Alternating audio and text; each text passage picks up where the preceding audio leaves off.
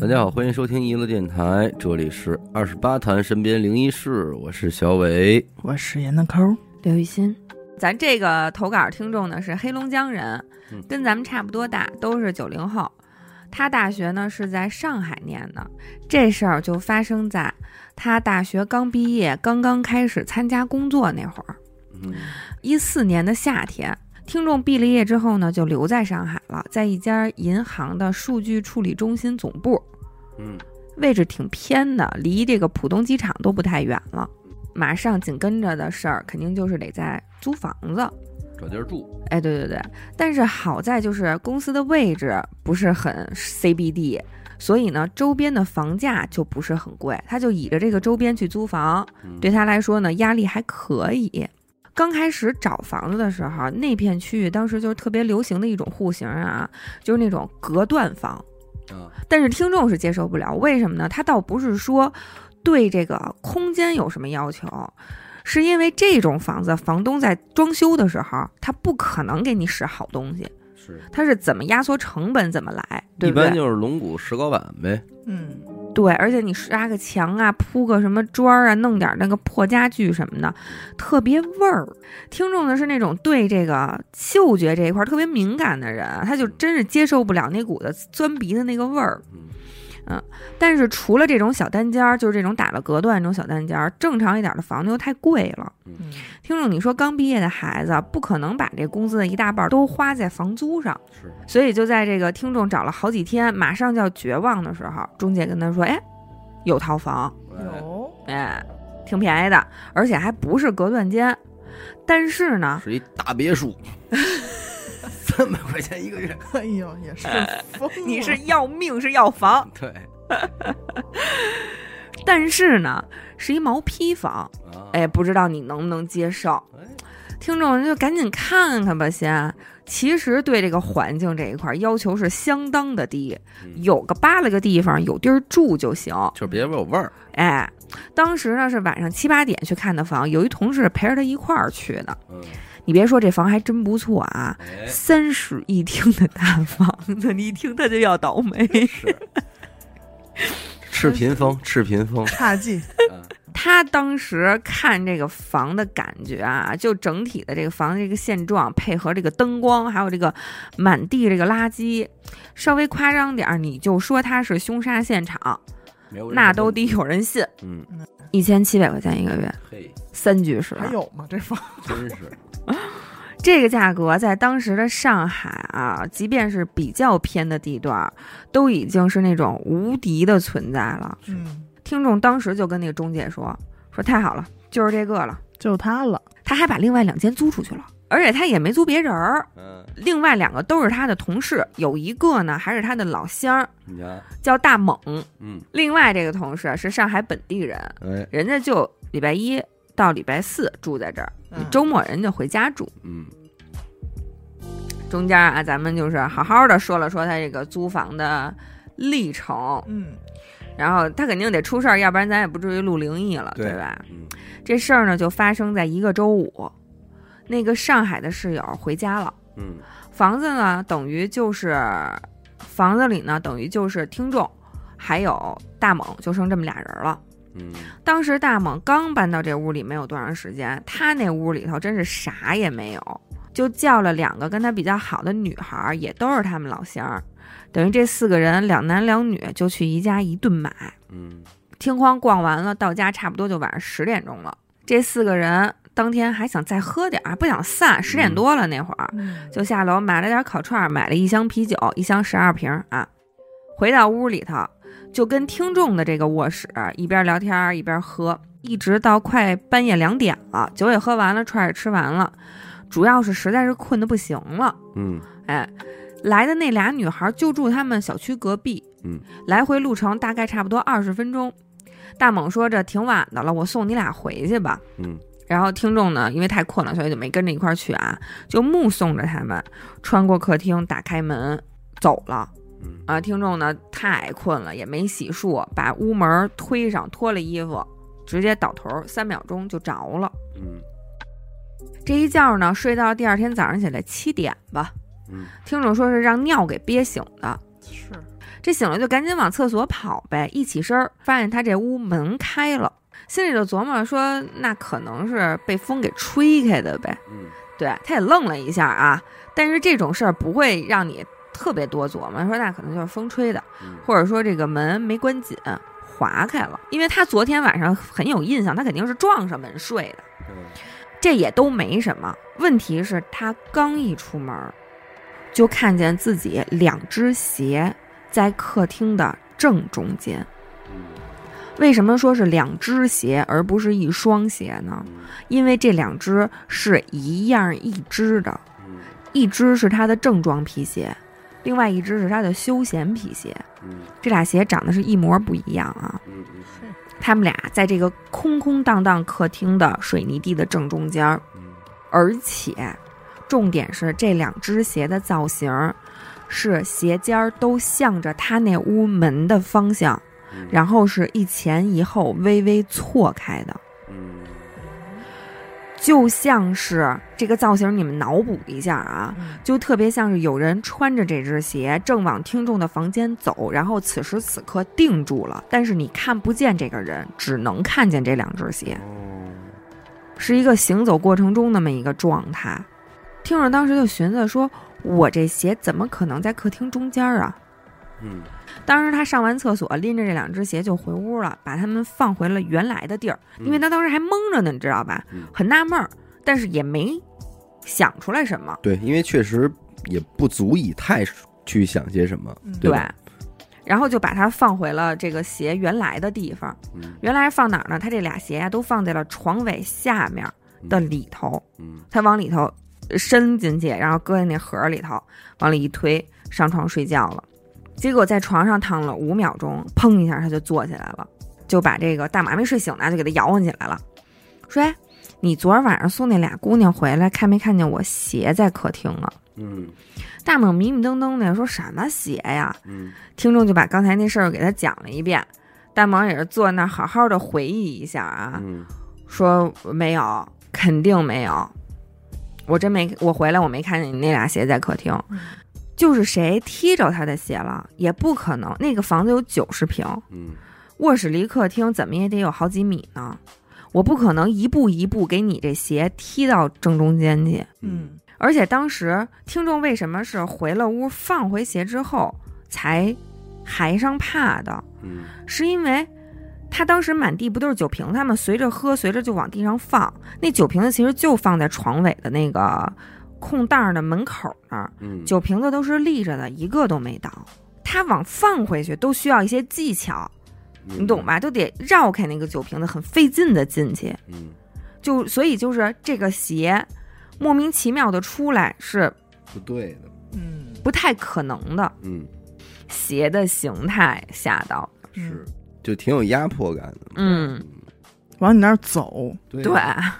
我那天我听了一个事儿，不是灵异的事儿，但是我一听那画面，我说这个，你别说，比有些灵异害怕，值得一害怕。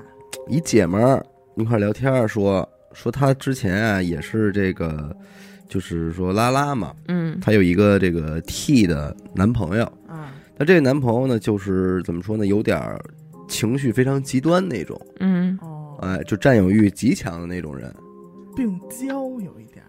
那我不懂什么叫病娇啊，就占有欲极强，然后就老是跟踪他，有这毛病，多么大的心灵伤害啊！就是你今儿跟谁吃饭呢？你在哪儿吃呢？聊天的时候聊到这儿吧，你就吃，你发现他坐在隔壁桌呢，我靠，来了，那就是这样。然后你说分手也不行，怎么着的就是撒泼，你要刺激他，那能窜了。后来这姐们儿呢，人自己在这个望京那边租了一房，她这男朋友就老去住去。其实不是说想一块住，但是他老来那也没辙呀，这自个儿男朋友是吧？对，但是到后来就有点不想跟他在一块了，但是这个人还老是缠着他那种。他那会儿老得是出差嘛，去各地呀什么的就走，然后呢就是有时候甚至会说啊我还没回来呢，比方说我还得去上海再待1个月，怎么着的，那意思就是你也别来找我来，但他其实已经在北京了，就已经给逼得编瞎话了。啊。然后呢，他家这个房啊是住在这个3层，他租这房。那天他跟家躺着这门口这密码锁，滴滴滴几声，完密码错误，他就一激灵。首先，我觉得不管是不是有这个前提，你有这么一个事儿发生，你都会害怕一下，太害怕了。你在家不是密码锁，有人拿钥匙捅你家门，太害怕了。我可能从窗户就跳走，就不该是老胡下班的点儿。来这么一事儿，你害怕不害怕？我太害怕。你也会琢磨一下，因为他不是敲门，他是在试图进来。对呀，哎，滴滴滴，密码错误，这个他不敢出声。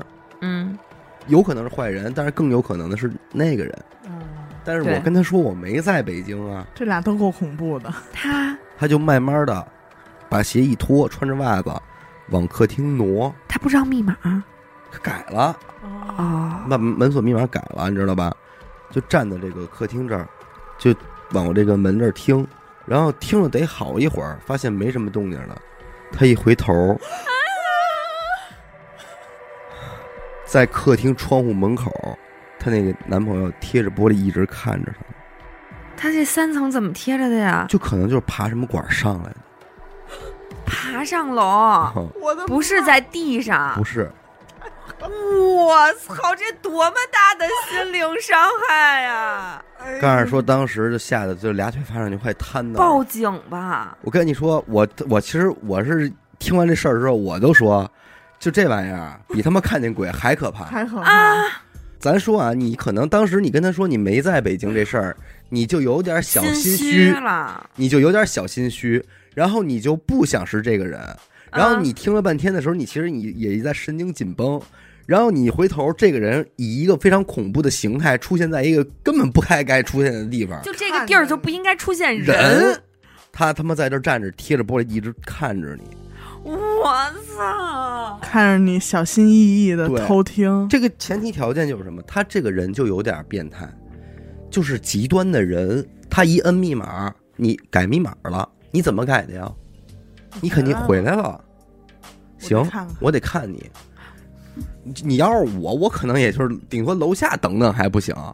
对呀，就是为什么说有点稍微心理上那种极端，他就我得爬上去，我看看。对哥，这就叫病娇，这就叫病娇。对，这种行为吓坏了，就说是不是吓人？这绝对太害怕了。这个不禁让我想起了一句俗语啊，生孩子不叫生孩子，吓人，真他妈吓人。这个咱们听众是一个南方人，马上就40这么一个年纪，他要讲的这个故事啊，是他作为一个旁观者，就是这么看着一步一步，就是发生在他身边，就这么发生的。反正现在他回想起来也是觉得挺唏嘘的一个事儿。事儿就发生在他们老家，大概这么一说得10年前。当时他们村啊有一家人姓吴，口天吴，人家祖上是一直都是做买卖的，哎，挺有钱的。到了他们这一辈儿啊，就做这个服装加工，知道吧？而且接的好多呢，还都是国外的这种订单，大单没少挣，也算是他们当地的一个大户了。这老吴有一儿子小吴，跟咱们听众是发小，这从小是一块长到大。然后他们这群发小里头啊，还有一个叫名字里带一个旭字，就叫他阿旭。哎，他们一直这么叫。阿旭这人吧，有点咱说小鸡门，有点油，但是呢，也都是一块长大的这么一个交情。大家也都知道，他这个人啊，就是小毛病不少，但是大方向上这人没什么偏差，对，不会出问题。所以呢，关系一直也都不错，就是这么几个人。这阿旭啊，一直没什么正经工作，偶尔挣点小钱儿，多半也是连蒙带骗。而且他初中之后也就没再上过学了，而且家里这个亲戚朋友也不多，受教育程度比较低，这个格局就比较小，反正用一句俗语来形容呢，就是狗肚子里藏不住2两香油。反正一年到头，你看他也挺忙，但你也不知道忙什么啊。但是他忙的都是眼巴前儿这点事儿，明天、后天、大后天，哎，就不会说，哎，我下个月得怎么样，哎，仨瓜俩枣的，没什么大追求。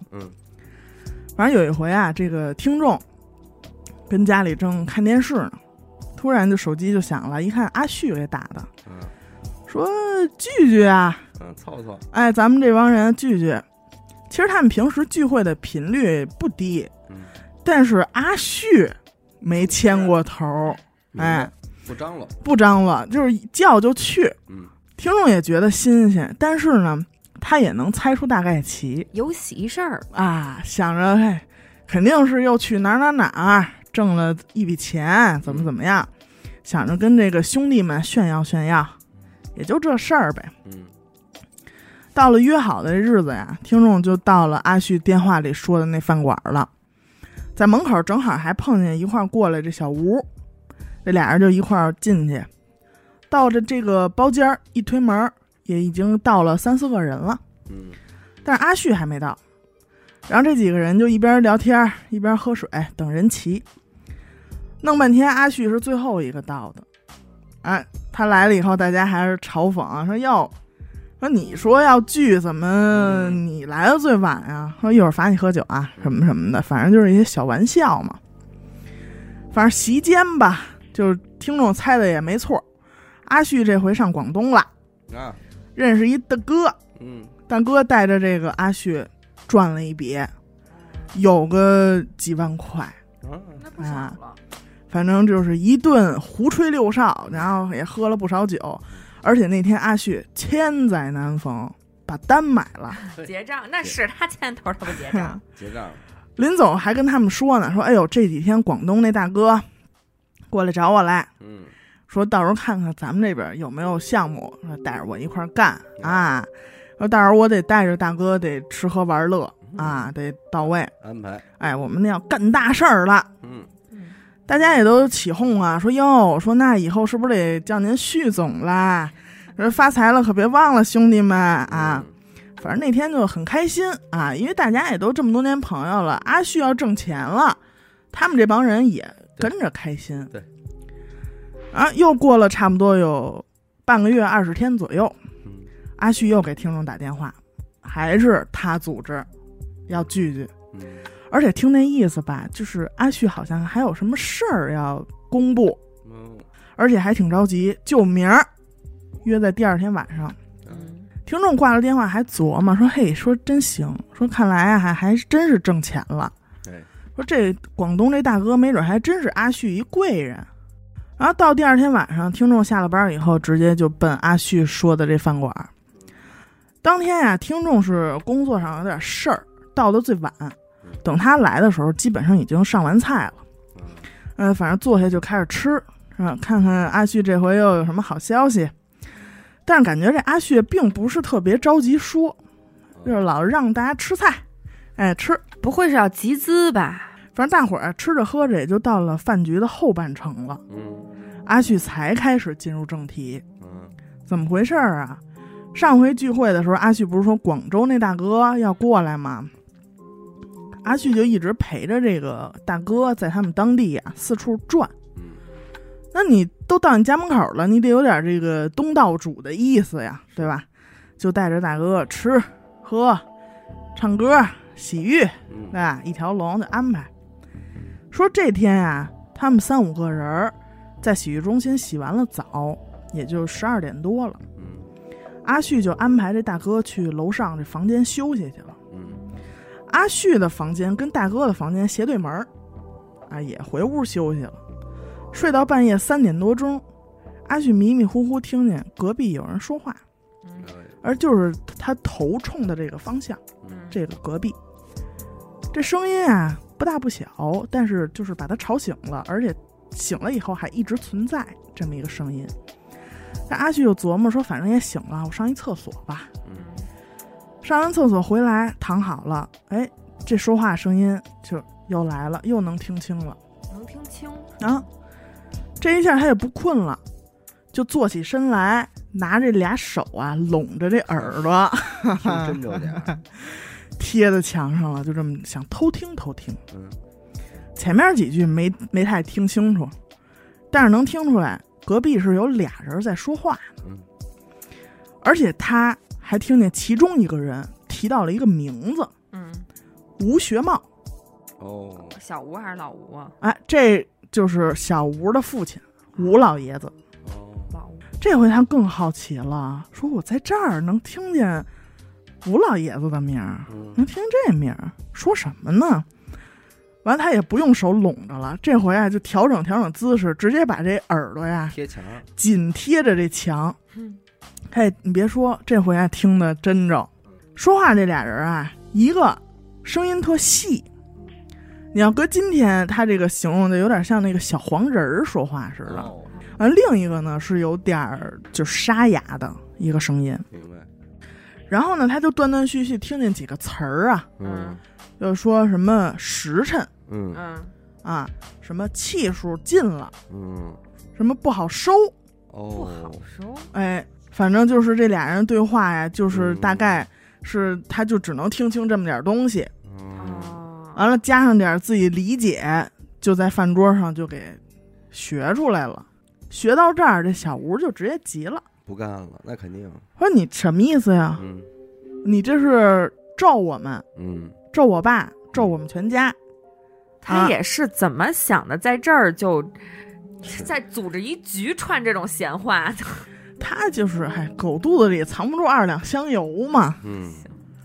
反正啊，周围这几个兄弟又拦着吧，又怎么着，又劝，这算是没打了他。反正那天就弄得不欢而散。临走的时候也都撂狠话了。小吴这边说：“你说你呀，就是喝多了，做梦呢。你这个梦做完就完了，你还非得把人叫齐了，你当真事儿说什么巴拉巴拉，也是够讨厌。你说你要是听着你跟我单说，你他妈叫这么些人麻来了。完了呢，说得了，这兄弟没法做了，怎么着。然后呢，这个阿旭也觉得自个儿挺委屈。”说你们不就是觉得我快发达了吗？你们看着我眼红什么的啊？我听得清清楚楚的，你们都是有钱了不起，等等等等的吧。然后听众跟另外几个发小也夹在中间，你劝谁都不是，挺无奈的，挺无奈。但是这话呀，就传出去了。那是没几天啊，当地就传开了，也就传到吴老爷子耳朵里去了。这小吴回家也劝说：“哎，甭琢磨，这都是疯话。说咱家这不好好的吗？是啊。但是吴老爷子不这么想。首先一个啊，吴老爷子是一个很信这方面的一个人。二一个，他觉得阿旭这孩子平时确实不着调，吊儿郎当的，但是他既然能说出这话来，肯定不是空穴来风。”肯定不是他自己编的。哎，对，你说他编排我干什么？对吧？吴老爷子就这么想。再加上什么呢？吴老爷子最近确实觉得自个儿身子发虚，老不舒服。而最重要的一点就是自个儿家这个工厂啊，正在谈一笔大订单，而且这笔订单是得要压资金的那种，风险不低。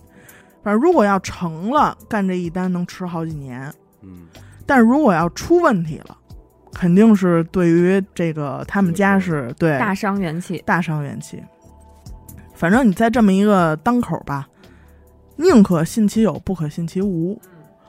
老爷子就为了保险起见啊，专门就请了一个团队，说看看这笔买卖能不能成，怎么样？研究合同，预估风险吧，乱七八糟。最后我以为找他看事儿的，把胖子叫去了。没啊，人家先解决生意的问题啊。最后人家给核算完了，给的结果是不建议签。所以你看这条，对咱们是不利的，有这是漏洞什么的。最后呢，这个吴老爷子说算了，说到今天，我们家到今天不容易。对。也别冒这险了，就维持现状又怎么样呢？对吧？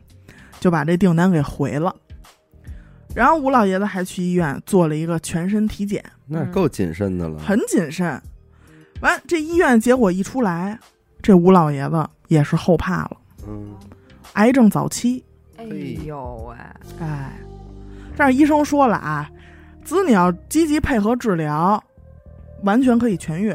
那还行啊，那就别耽误了，马上就安排手术，然后又化疗，反正前后有个半年多，但是呢，眼看着还确实就是一点一点在痊愈，你虽然说到不了那会儿没生病的时候，但你毕竟岁数在这儿了，对吧？反正这个就已经是一个最好的结果了。亏了是个发现及时。对，而且啊，在这个吴老爷子住院的时候，他还得到一什么消息啊？就之前要跟他签合同那帮人，其实是骗子啊，还真是有问题啊，骗了好几个公司了。反正这个时候，吴老爷子再往前倒，这点事儿，觉得哎呦，阿旭这个提醒真是挺及时，太重要了。然后还跟这个小吴说你呀，无论如何你得好好谢谢人家。所以你说这老吴家的事儿还真不是那么简单。对，人家下去给查去了嘛。但是你再看阿旭呢，听众说，自从这个吴老爷子开始住院，阿旭这边是眼看着的倒霉。那广州大哥，到最后也是一骗子，也不灵了，骗的阿旭团团转。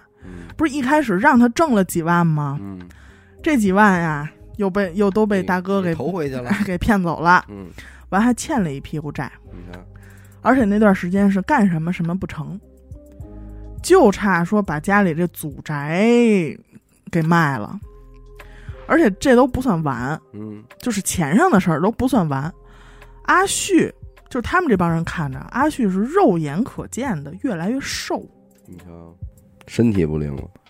然后这帮朋友就也都说他，说你要不上医院，你看看去，别是得什么病了吧？说你这瘦的不正常。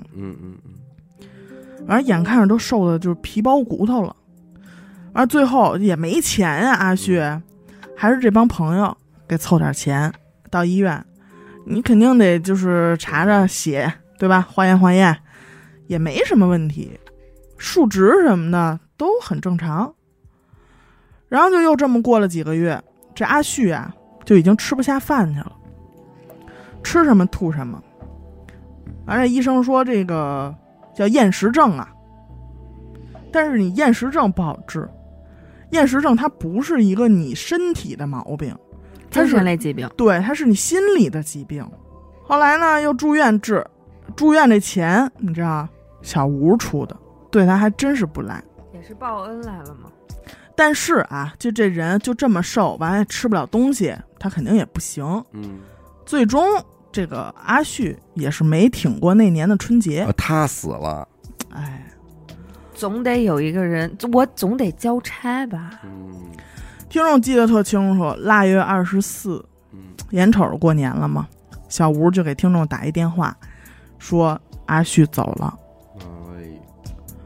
然后后来葬礼什么的也都是这帮朋友帮着办的，所有人都替他觉得这真可惜啊。是，因为他走的时候可能也就刚30，到都没到也不知道。反正到今天啊，现在此时此刻，这个小吴已经基本上接手了家里的生意，做的也不错。对，吴老爷子呢也健健康康的，没什么问题，平时也就看看孙子呀什么的。然后这帮朋友剩下这些发小呢，年年也都会聚，但是每次一提到阿旭啊，都会觉得唏嘘，挺唏嘘。然后清明节的时候也都会去给这个阿旭扫扫墓，给他点一根烟，然后在他的墓前啊说一说这一年大家又有什么变化。反正这个听众的投稿呢，也是说希望这个阿旭在天上一切都好吧。好的。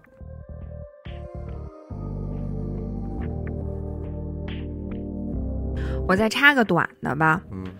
这事儿特别短啊，也不能说是有多吓人，但是足够灵异。我看完了，反正当时就是沉思了一阵儿，因为我不知道你们有没有听说过，就是说这么一说法，说有的老人啊，岁数大了就活成精了。对吧？是吧？反正我记得我印象当中是有这么一说法的。有的可能说是这老人岁数大了之后，这个生活阅历呀，然后非常的睿智呀，可能是这个意思。但是呢，我觉得好多老人真的就是特别有灵气。就包括之前咱们讲的好多事儿，什么老人在自己去世之前啊，都会有第六感，他会，然后会莫名其妙的突然拉着你交代一些家里的事儿啊，或者说一些特别奇怪的话呀，做个奇怪的梦啊什么的。但是咱们今天说的这个老太太发生在她身上这件事儿啊，我就觉得就是更加灵一点。怎么回事呢？几句话就能说完。这个听众的姥姥是2020年10月17号在她三姨家去世了。当时是90多岁的高龄，肯定是喜丧。后事呢也都办得非常顺利，不是说出在这种环节上的问题啊，什么奇怪的事儿也没有发生。但是就在这些后事全都办完了之后，三姨夫拿着姥姥的身份证和死亡证明去派出所给姥姥销户口的时候，工作人员不是办事儿吗？这俩证拿着看了一眼，然后就闲聊天，来了一句说：“哟，老太太生日和去世是同一天啊！”三姨夫当时就惊了，就把这身份证拿过来一看，还真是，身份证上写的姥姥的出生日期是10月17号，而姥姥去世的那天不也是10月17号吗？对。但是他三姨夫为什么惊呢？是因为他姥姥生日根本就不是这一天，他姥姥的生日是正月初8。你想差好几个月呢，正月一般1、2月份是不是？姥姥身份证上这个日期是10月份啊，而且姥姥这个生日啊是全家人都知道的，年年也都是按照正月初8给姥姥过的，不存在说哎呦是不是记岔劈了，不存在，你懂吗？这都是老人的寿，这都是大办啊，对吧？而且姥姥也经常说，哎，我正月初8生的什么的，这三姨夫都惊呆了呀，这身份证怎么会日子变成10月份了呢？而且这张身份证是姥姥头几年自己去派出所办的，自己说了一日子，对，你也不知道人家是怎么就给预言了，对，就给自己给预言，而且这身份证可是头几年办的了。其实哎呀，就这种灵啊，你看咱今年其实这几期讲过不少关于这胎梦的投稿。其实胎梦这个词儿我之前还真不知道，我第一次听还是从刘雨欣嘴里说的，后来我去查了查，说胎梦通常都是指这个孕妇在怀孕期间的时候，关于自己这个胎儿的性别等等一切，就有关于胎儿的梦，都叫胎梦。无论是中国还是外国，还都特在意这事儿。外国人也在乎。然后我看这个投稿的时候，一开始我虚着眼一看，就这些关键词，我以为也是一胎梦呢。但是你顺着往下一看，你才发现这不是这么回事儿。就是他这个应该是属于更有意思的那种。他小时候他自己，听众小时候自己啊做了一个梦。最开始呢，这个梦它是一个第三人称的视角。那就是监控摄像头。梦里边是大白天，然后眼前呢就看见一小孩儿，大概2、3岁这么样一孩子。虽然是第三人称的视角，但是听众在梦里啊，他有自己感觉说这小孩儿是我，是他认出来了，我自己，有这个概念。往梦里这小孩呢就一直往前走，这么走的时候，他虽然是监控，但是他能够同步到这个小孩的情绪，你能明白吧？说我害怕了，我饿了，我渴了，他有这种感觉。往前走呢，旁边都是大雾，特别密，能见度也不高，远处的东西肯定是看不清楚的，这么一状态。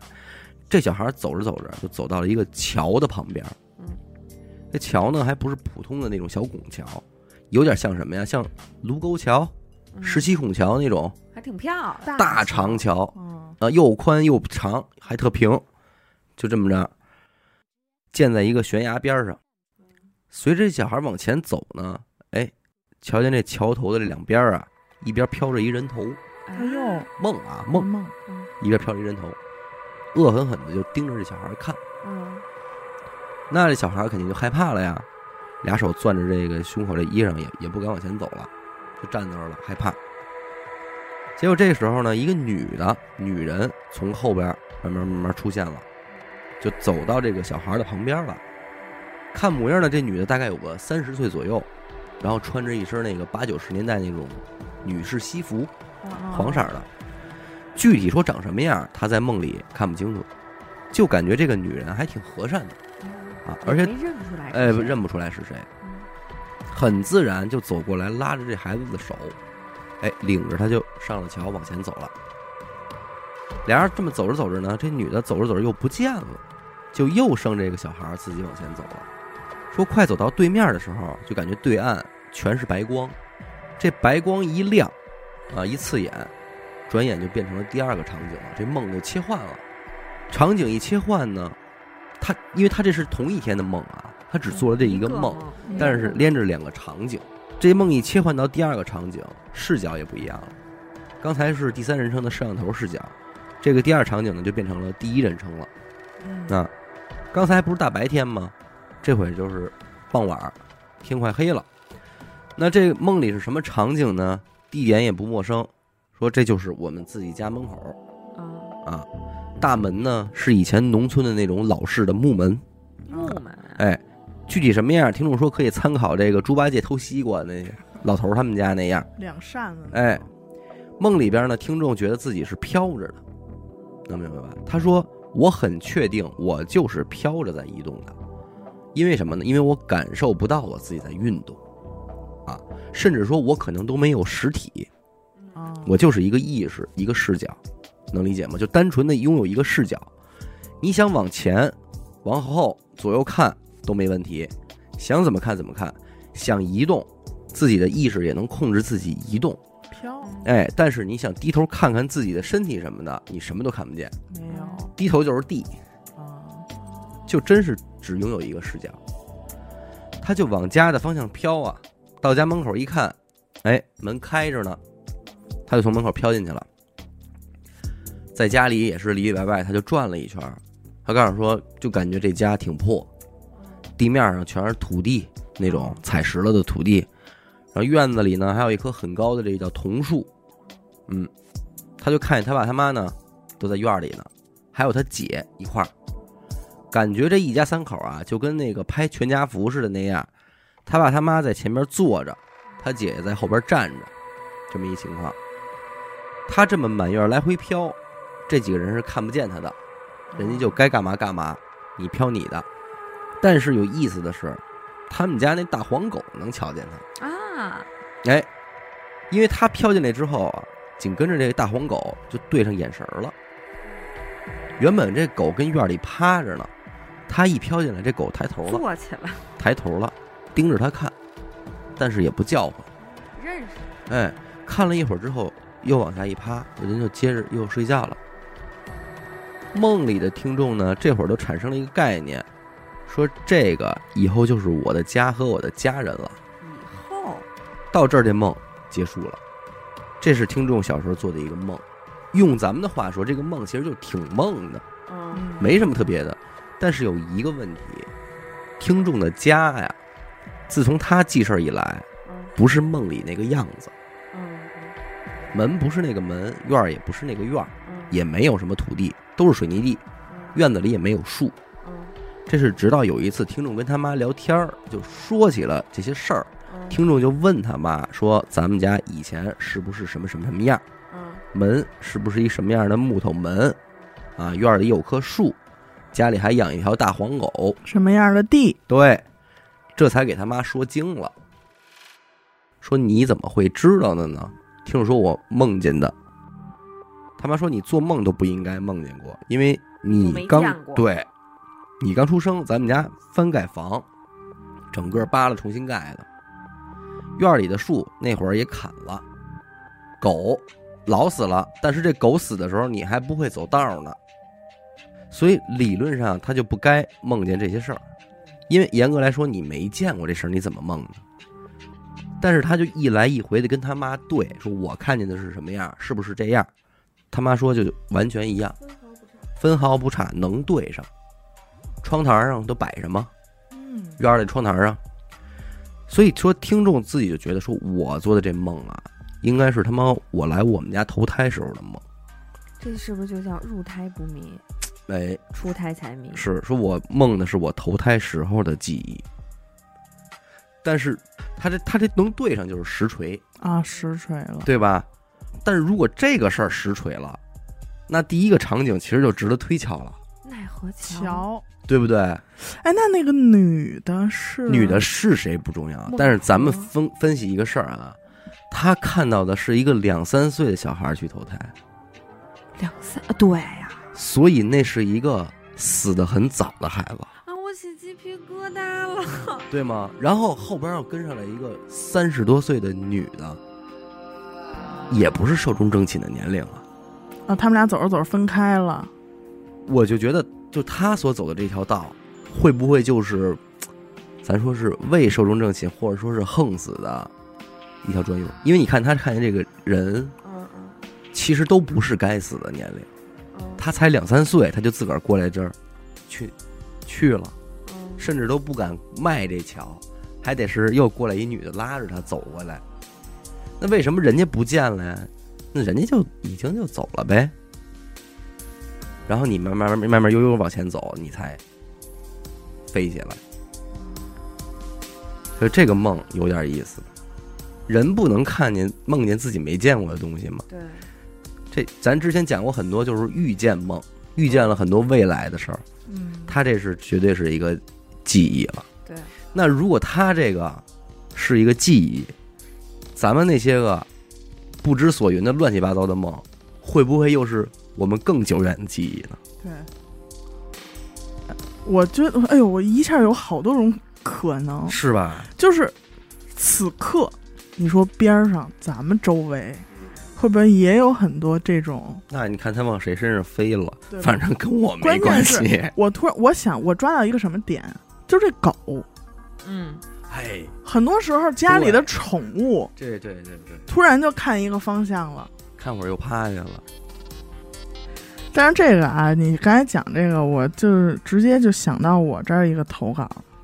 这个故事看完以后，我只是有一个感慨，叫世界真奇妙。哦，怎么讲？这故事是听众听自己的父亲给讲的，讲的是他一个叔叔身上发生的事儿。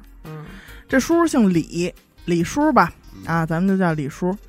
这李叔啊，早年间靠这个弄医疗器械发家的，现在肯定也是这个住别墅开豪车级别的了啊。但是前些年李叔差点啊，一夜回到解放前了。怎么回事呢？就是其实那个时候啊，这个倒腾医疗器械已经不像就是更早那几年的时候那么挣钱了。这李叔就说现在也都搞这个电商，说咱们也弄一弄这电商吧，赶上这班车。完了李叔前期规划的也很清楚啊，说咱们现在要弄这个就不能像以前了。以前是什么呀？就是2、3个人夹个包，拿个产品册到各个医院去给人推销，说您看看我们这个吧，然后还搞这个请客吃饭，就不能再搞那一套了。医药代表嘛。这次李叔想的是怎么也得起个公司。以前都没公司啊？以前没有，也能理解。对，以前可能是他挂靠在别的公司，给别的公司干这些个部门啊，什么叫运营啊，哪个叫财务啊，我这前台，我这助理都得配上。反正这开公司的各种艰辛咱就不提了啊。反正眼看着这公司就是正常的开起来了，反正出来进去也都李总的叫着啦。但是每回听众的爸爸跟李叔喝茶聊天的时候，李叔还是抱怨的话更多一些。什么这个不太顺利呀，那个又出了问题呀，什么。反正别的不说，就光眼瞧着这白头发是真见长。然后听着这自个儿这兄弟不顺，听众的爸爸也跟着着急。听众家这边其实也做点小买卖，但是远没有李叔家做的大。但是在这儿呢还得提一嘴啊，听众的爸爸是很信风水的。听众上学那会儿放假在家也见过那种端着罗盘，在他们家厂子跟他爸浮沉的那种，四处转什么的。后来听他爸说，那人啊管他叫能人。能人，哎，有能人。这么多年，这能人一直跟听众的爸爸有联系，就是这个做买卖啊，要有什么决策呀，说买个房啊，弄块地呀什么的，都会找这能人聊一聊，算一算。听众的爸爸听这李叔啊，就抱怨这么些回啊，就说要不让能人给你看看吧，让能人弄弄，拿过李叔这8字儿，一看，过了大概有个1分钟，先是说中了几个李叔比较重要的这种人生大事儿的时间节点，验一验，然后说，说的都对，都对上了。但是能人说，但是你看今年的话，按理来说你不应该，你今年这个流年大运什么的都非常不错，走的挺好尤其是你这财啊，不是一般的旺，都溢出来了，都溢出往外漾啊。说除了你说下个月开车多注意点，其他的没什么大事儿。听他这么说完以后啊，李叔这心里首先宽松了不少，那是，然后还安慰自己说，这公司啊毕竟是刚成立嘛，不能心急，说这都写着我今年能行呢，慢慢来吧。就这么着又过了3个月，李叔公司就出事儿了。先是物流出问题了，有一批仪器运输的时候，这司机疲劳驾驶出车祸了。正好那批仪器啊，估计也是为了节省点成本，也没有什么保险之类的，损失了一大笔。然后这个司机家属也赔了一笔。而且这都不算完，这批仪器这再生产的话，生产周期很长，一下耽误了。人家买方也要说，就是按你违约处理，又赔了一笔钱。然后再一个事儿呢，就是已经有一个项目说是政府招标，就板上钉钉，他们肯定手拿板钻的这么一个项目，肯定没跑。结果投标的时候，另一家公司比他们就低了几千块钱的一个价格啊，给抢走了。那人知道底价了呗？李叔这个气呀，就又想起能人来了，说找能人问问吧。你这能人不灵啊！李叔这爸爸就带着能人一块儿去李叔这公司，然后顺带着也看了看公司的这个陈列呀、摆设，说也没有什么大问题啊。说带我上你们家看看去吧，看看你们家这个风水。又到了李叔家以后，也是拿出这个罗盘到处看一看，转一转，窗外都看一看，也没有什么问题。而且不光没问题，而关键是有几处这个煞，人家开发商就已经给你化解了，规制的挺好，规制的非常讲究，还被表扬了，甚至但是你现在的问题是你没有问题才是最大的问题，对呀，对吧？你天时地利人和的，你这样的话，你就算不能说到一个特别高的一个巅峰，你也别让我往这个小河沟里出溜啊！是，这回能人也犯难了，自个儿还嘀咕说：“哟，这情况真没遇见过。”但是能人挺仗义的，说我呀，我不能白吃你这几顿饭，因为每次他们就是请能人过来，肯定得吃一顿。说这么的吧，我找我师傅问问去，看有没有什么办法。这能人当天晚上就给自个儿师傅打一电话，但是其实说是师傅啊，就是也不是那种就是咱们想象中，什么仙风道骨、白胡子老头儿，就是隐居世外那种。就也没比他们大多少，其实，然后人也住一普通小区里。能人跟师傅说完李叔这8字，还有前几次这情况，最近发生的这些事儿，然后师傅最终给出来的建议是，要不就去看看祖坟。还真是阴宅阳宅。其实师傅说的这个方法呀，跟这个能人最后这保留节目，也有点不谋而合。这实在不行，最后一步了嘛，对吧？能人怕自个儿去不把牢，就说要不师傅您跟我一块儿去，约着2天以后一块儿上李叔家这祖坟看看。到了一看，哎呦，这祖坟这位置真是不错，有山有水儿，有山有水儿，是一个东西向的一座矮山，然后这山脚下一条河，从我的门前经过，你瞧，哎，这师徒俩看完这个地方都说：“哎呦，这选的真不错。”那就这李叔不得掀桌子了？说你他妈夸半天，我拥过什么呀？李叔啊，后来不挣点钱吗？00几年的时候还花了好多钱重修了这祖坟，看着就特气派。而且修的时候，人家也是给找人给看了，就包括你站在这个祖坟这个位置周围什么也都特好风景。然后从山上下来了，也什么都没看出来啊。这个李叔又安排一顿饭局，还叫上听众的爸爸一块儿。而毕竟听众的爸爸算是一个中间人嘛。这饭桌上这李叔也没什么心思吃了，愁眉苦脸的，说最后一个地儿也都看了，可能性也被抹灭了。哎，这能人心里也发愁，说这算是我职业生涯滑铁卢了。啊，然后就问他师傅说：“您还有什么高招吗？”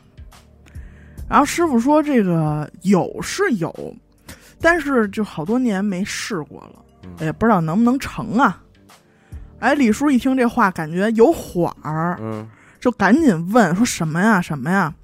师傅说：“这个方法叫玄光术。”哦，我查了查，这个玄光术是茅山术的一种，就是借助一些灵界的力量吧，咱也不知道啊，就可以看到一些你想要知道的画面。但是它不是帮你重播你经历过的。说我从这路口过的时候，我再看一眼我那个红绿灯那儿到底有没有？不是，是可以看到某时某地，你不在，你根本不在场的一些画面。然后说练这种术练到极致的人啊，是可以不借助任何工具，就是凭空就可以出现在脑海里。这画面就过，但是一般情况下啊，还是得借助一个就是类似于镜面的东西来成像。最常用的呢就是镜子，或者是水面之类的。但是最重要的一点，不是随便谁都能看见。师傅说他自个儿也看不见，怎么看啊？得找一个啊10岁左右的处男，一小孩儿，让他看。然后就事不宜迟吧，第二天这李叔就找来自个儿家一小外甥，地点就约在师傅的家里，师傅家里这些家伙事儿也都齐全啊。听众的爸爸这纯好奇就凑过去了，然后还有能人，然后李叔带着自个儿这外甥，这么一大早啊，这帮人就在师傅家聚齐了。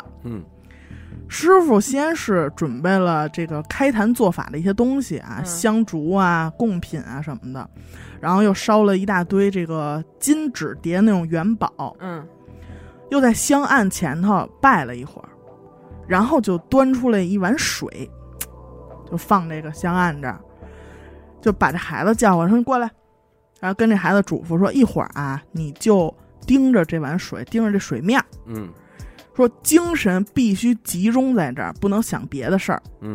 眼睛一直看着，可以眨眼啊，可以，但是你必须一直盯着它，看见什么你就说什么。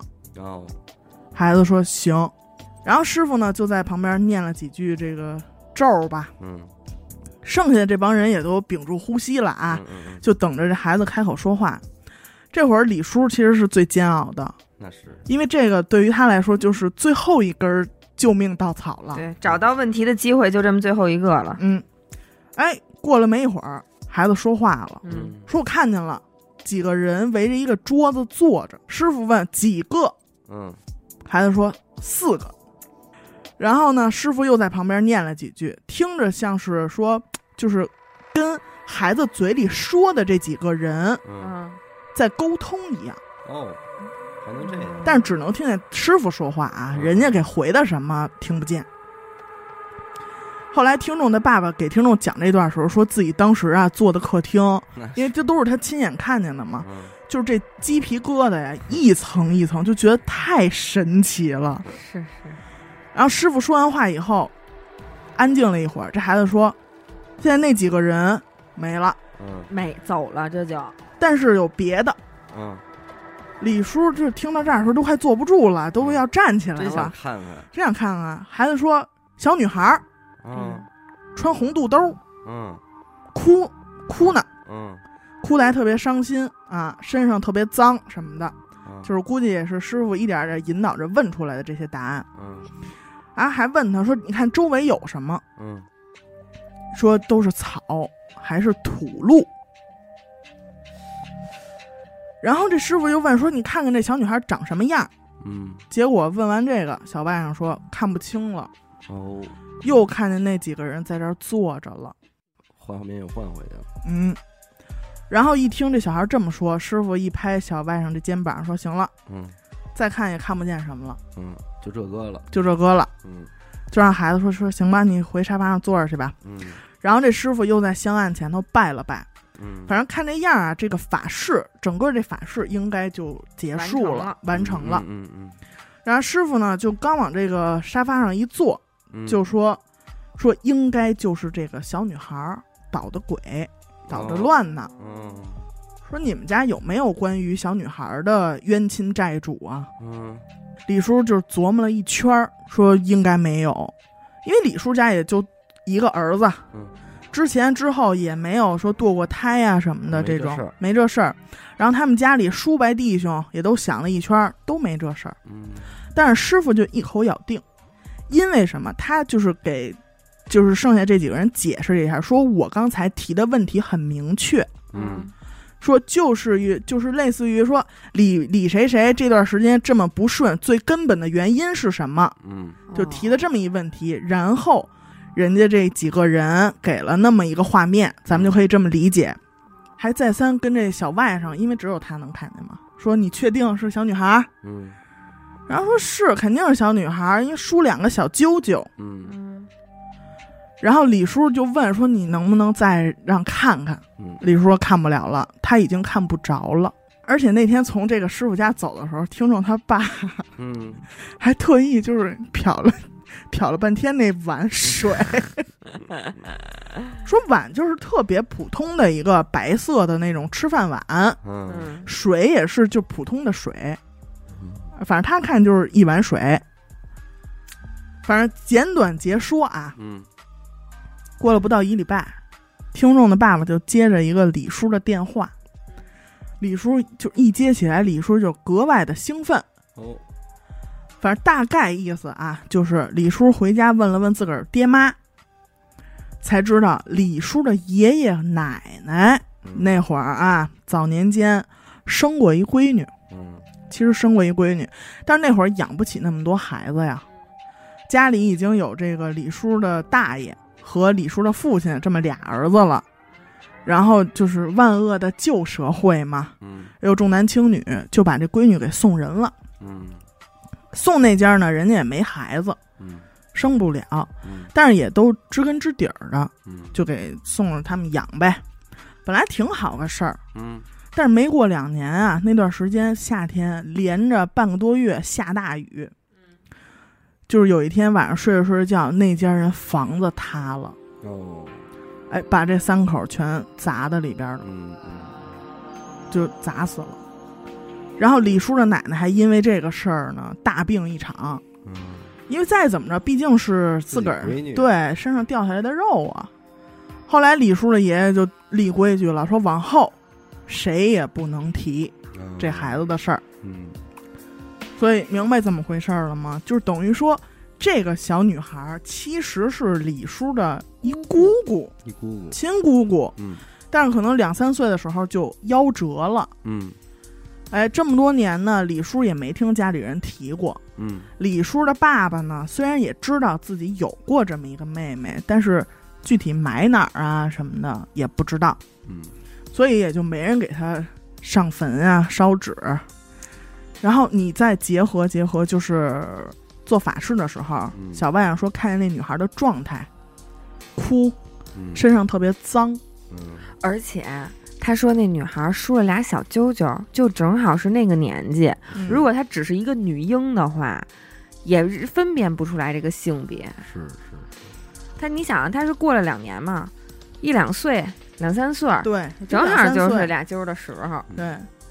反正终于是找着答案了，李叔就马不停蹄就联系说让能人来吧，说看看怎么超度一下自己这个小姑姑。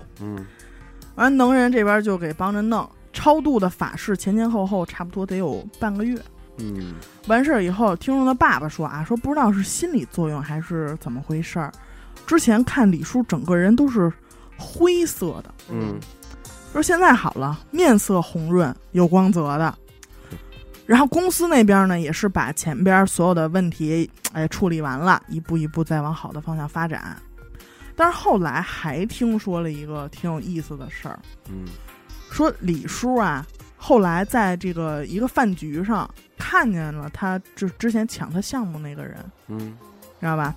然后那个人还走过来，特地敬了李叔一杯，给李叔讲了这么一事儿，说上次投标的时候，原本他们的价格是比李叔他们的价格高的，但是临要到交标书的那个快有一天晚上吧，做一梦，梦里有一小女孩，跟他说你再把价格降2万。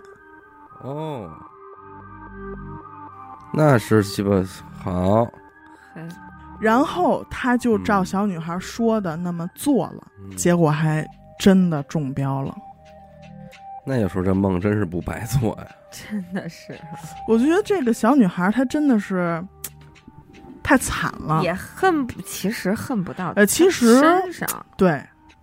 但是他可能就看这李叔混得最好，我觉得他可能也是当时比如说使用稍微弱那么一点点，对，就让他给趁虚而入了。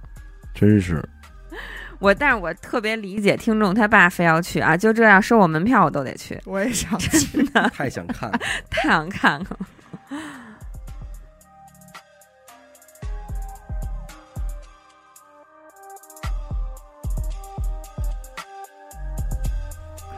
我这篇投稿的听众就是上回给咱们投老中医的那个听众这个事儿呢是他8岁的时候发生的，因为有好多这个共同经历的朋友，所以他就说不具体说这个地点了。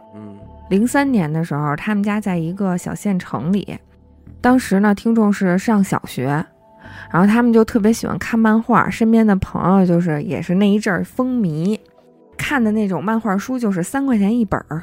那种小人书，对，什么哆啦 A 梦老夫子七龙珠这种，对。但是当时小孩嘛，没有那么多零花钱，就是你买一本我买一本，然后咱们就串着看。对。有时候遇到那种超长篇的漫画，就特珍惜，得多看好几遍。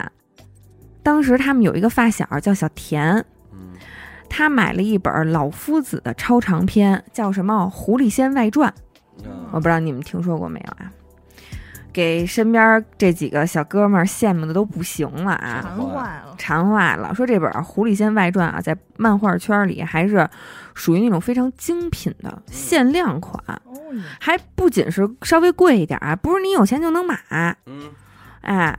有的时候经常断货，这书店里它不一定有。等这个小田儿看完了，他们当时这身边这4-5个哥们儿就轮番找他借。小田儿也是坐地起价。本来呢，大家的规矩就是一本换一本，但是这本《狐狸仙外传》，小田说得2本换我这1本。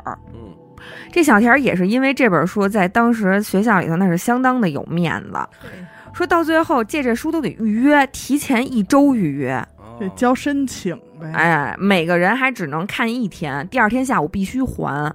好家伙，比那个国家图书馆管都严，你知道吧？办卡。对。听众当时手里头有2本哆啦 A 梦的超长篇，也是实属珍品，非常的喜欢了。咬牙拿这2本哆啦 A 梦跟他换了这本狐狸仙外传。当时换回来晚上也是连夜品读生怕错过一格。第2天下午也不敢迟到准点就给人送回去了。他去还书的时候，另外一个小哥们儿已经跟那儿等着啦。约的还挺满，手递手。那小哥们儿是用3本七龙珠跟这个小田换这狐狸仙外传换2天，说能多看1天拿3本，能讨论，对，还能咂么嘴呀，对对，多咂么。结果就在这听众把书还给小田的第2天，也就是转天嘛，小田上午就没来学校。听众呢就听那个拿3本，就跟他交接那小哥们儿拿3本七龙珠跟小田换书那哥们儿，就听他说，昨天晚上小田就去他们家把书给要回去了。而且当时小田这个身上脸上啊都是淤青，一看就是让人狠狠的胖揍了一顿。这是干嘛呀？这哥们儿说，当时小田特别着急，一直在哭啊。那同学就以为小田啊是被高年级的混混给敲诈了呢，是不是？咱们这书太好看了，让什么啊5、6年级初中的学长再给看上了，小哥哥看上了，要劫他这书，就赶紧就把书就还给小田了。这天上午，小田不是没来学校吗？下午他们家里人就来学校找来了，他爸他妈说这小田啊丢了。这孩子也没在家，这孩子找不着了。在老师办公室，小田他妈就跟那个坐在椅子上就跟那儿哭，然后就跟他爸吵，说都怪你，说这么打孩子，钱没就没了吧，现在倒好了，连他妈孩子都没了。说完呢就一直跟那儿抹眼泪儿。他爸打的。对，听众这几个小哥们呢就在老师办公室门口偷听这个小田家长和老师在办公室说这件事儿嘛，也大概其就听明白怎么回事儿了。什么情况啊？是这小田他爸呀，头几天托同事给他买了张彩票，回家呢就随手扔在电视柜上了。小田呢不知道是什么东西，他没见过彩票啊，看是一纸片，就给当书签夹书里了。结果等到昨天晚上开奖的时候，他爸听同事说那张彩票中奖了，金额大概是几百万。03年，还能有这几个孩子在门口不偷听呢吗？这心是拔凉拔凉的，腿都软了，生怕是自己把那彩票弄丢的。在座这几个没有一个没借过那书的呀。对，赶紧放学回家就在家里头翻箱倒柜呀，看能不能把这彩票给找着。结果这几个人找了一晚上也没在自己家找着这张彩票，绞尽脑汁的回想啊，也没有谁想到说我看见过这书里头夹过哪怕一纸片，这几个人都没看见过。就这么着呢，过了几天，等到第4天的时候，这时候你想小田已经失踪4天找不着人了，家长早就已经报警了嘛，警察也在附近小区就开始走访，贴寻人启事，挨家挨户的找，也没找着。这几个小哥们呢也是每天紧张的都不行啊，这话题就是围绕着小田还有这张彩票。这一天是礼拜6，他们4个小哥们呢就到处去这个小田平时有时候会去经常会去的这几个地方，说咱们也找找去。今儿也不上学嘛，一块儿都跟着着急，一直忙活到了下午5点多，一无所获啊，肯定是没找着。天儿快黑了，这几个小孩啊就是在这个护城河边上溜达溜达走着，心情也都挺低，挺低落的，而且心里头呢隐隐的就有一种不好的预感。这几个孩子就靠着护城河的这个护栏，一边叹气一边的看着这河面。这时候他们突然就是这4个孩子当中有一个孩子啊，就大叫一声，然后指着水面说：“你看那人是谁？”这几个孩子顺着这男孩的手一看，看的是什么呀？看的其实是水里这4个孩子的倒影。你明白这意思吧？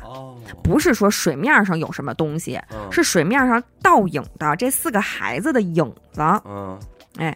这个影子很模糊，但是这个太阳不是正落山吗？在这个夕阳的折射之下，他们就不约而同的说：“这不是小田吗？”在这个倒影里头，小田站在他们最右边的那个同学的左后方。但是因为是倒影，所以看不清楚，是一个模糊的轮廓。但是他穿的那身衣服呀，橘黄色的小短袖，然后还有小田那个习惯性的双手抱在胸前的这个动作，这几个孩子都没有什么分歧或者犹豫，太熟悉了，一看就是小田。但是小田以这样一个形态出现在他们后边，这几个孩子可回头一看，什么也没有啊，整个就吓疯了，全都就是玩了命的往家跑。一边跑就一边觉得这后背鸡皮疙瘩全起来了，嘴里头也是就也叨叨咕咕的说你他妈你别吓唬我呀。但是这看见这个也说明问题，就甭找了，肯定没了。他说我们没拿你彩票。等跑到家，这听众抱着厕所就开始吐啊，整个胃全部吐干才算完事儿。他爸他妈一看这怎么干嘛呀？你们这是？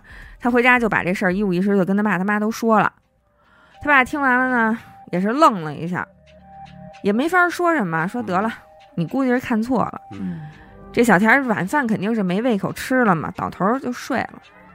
结果当天晚上他就做了一个特别奇怪的梦，梦见这个小田儿在一个特别黑的地方，然后呢整个人很胖，特别胖，然后就跟听众说都怪你们，都怪你们几个，我就不该把书借给你们。然后就这么着特恶狠狠的跟他说，一边说还一边使劲用手就撕自己身上这个肉，一边撕就一边往这个听众身边凑。我操！然后这听众就吓疯了呀！当时听众是和他在梦里，他是和他那几个小哥们在一起啊，这几个人就撒丫子就开始跑，然后这一路上不断切换各种这个交通工具，就跑了一晚上，累坏了。等到礼拜一上学的时候，听众刚见着他这几个小同学，就说我靠，你可不知道我礼拜六做了一什么梦。听汤五四一说，没想到这几个人脸都白了，因为都梦见了，全都梦见了。大差不差的啊，相似度95%，全都是小田特别胖，然后呢就追着他们跑，然后还说都怪你们，都是因为我把书借给你们，就是都是这一路。下了这课也肯定上不踏实了呀，几个人都吓坏了。等放了学之后，这个说怎么办啊？他们就学这个林正英那个电影里头画符，给自己画符，你知道吧？然后呢，又找那个桃木，撅人家树杈子，削宝剑，想保佑保佑自己，觉得是不是这小田生自己气了？就这么着，几个小哥们胆战心惊的又过了一个礼拜，警察终于通知说找着小田了。那可10多天了。在哪儿找着小田了呢？护城河的下游有一个放牛的村民发现湖面上有一个像死猪一样的东西，后来走近了才看见是个人，当时就报警了。小田的父母过来认尸，一开始都没认出来，这尸体都被鱼啃烂了，已经是一个非常标准的巨人观的状态了。胖，肉还掉啊！这个投稿，我当时吓人的是我觉得03年这几个还在上小学的孩子，这个信息量，我觉得他们是不会知道巨人观的。我也是多大了，我前些年才知道人，就是好多法医节目普及了之后，我才知道这个人你在水里淹死，或者说你把你死的时候扔到水里，这个人会变成巨人观。那对，如果不是小田真的来梦里找他们了，他们又怎么可能看到这样一个画面，这样一个形象的小田呢？那这孩子怎么出事儿的？就是自己跑了呗。你瞧瞧这事儿呢。而且你看，从在水里出现倒影，也是一种提示了，都已经。对，我在这儿了。真是这本书呢，但是你这家大人也是，嗨。你这好几百万呢，他爸，你想他上小学，他爸也就30啷当岁，那会儿生孩子还早。所以说到这儿，你知道，我就觉得这个彩票有这个不合理的地儿，就是我这张纸要是丢了，这就不是我的了，就不是我的了，这不应该。对，尤其是在今天所有都是电子的情况下，起码你登记我一身份证啊，有一实名。那咱要说我要真是买这彩票，我扔地下，你捡丢了，你捡了领去了。你们还真就认票不认人了。对呀，那会儿我记得这种事儿应该也不少吧？什么的，我那会儿老听人说什么又中奖了，结果那让媳妇儿给洗了。你洗了你就不够对了啊！你这好歹也是一个福利部门，你这哪能这样啊？是不是？而且我记得当时如果是中大奖的话，咱老说什么中500万，中500万，应该是500万，应该是500万。再上点税什么的。对，我操！但是要是这么大一个奖，就是这奖说白了，就最后就是什么呀？不该是他的，不光没给你，还弄走你儿子，对不对？真是多倒霉啊！这就是命。我那天看了一投稿，我感觉就有点传奇人生那意思啊。我觉得这个听众啊，他就属于什么呀？自己主意比较大那种人，16岁不上了，这书不读了。他自己投稿里也说那个时候就是年少气盛嘛，就老是觉得这读书没用啊，就感觉我这不用上学，我白手起家，闯出自己的一片天地。是那种想法，应该这种受什么电影影响了，估计。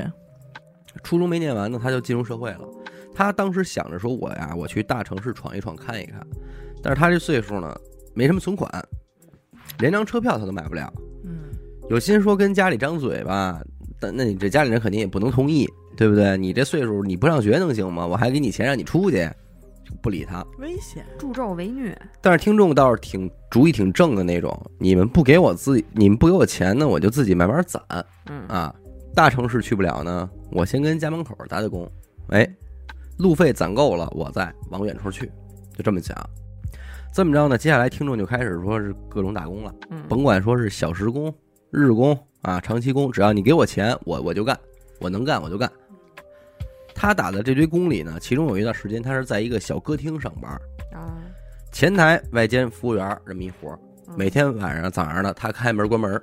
结果一天下午呢，他这到了店里，刚把门打开，拿起抹布说这搞卫生吧，规制。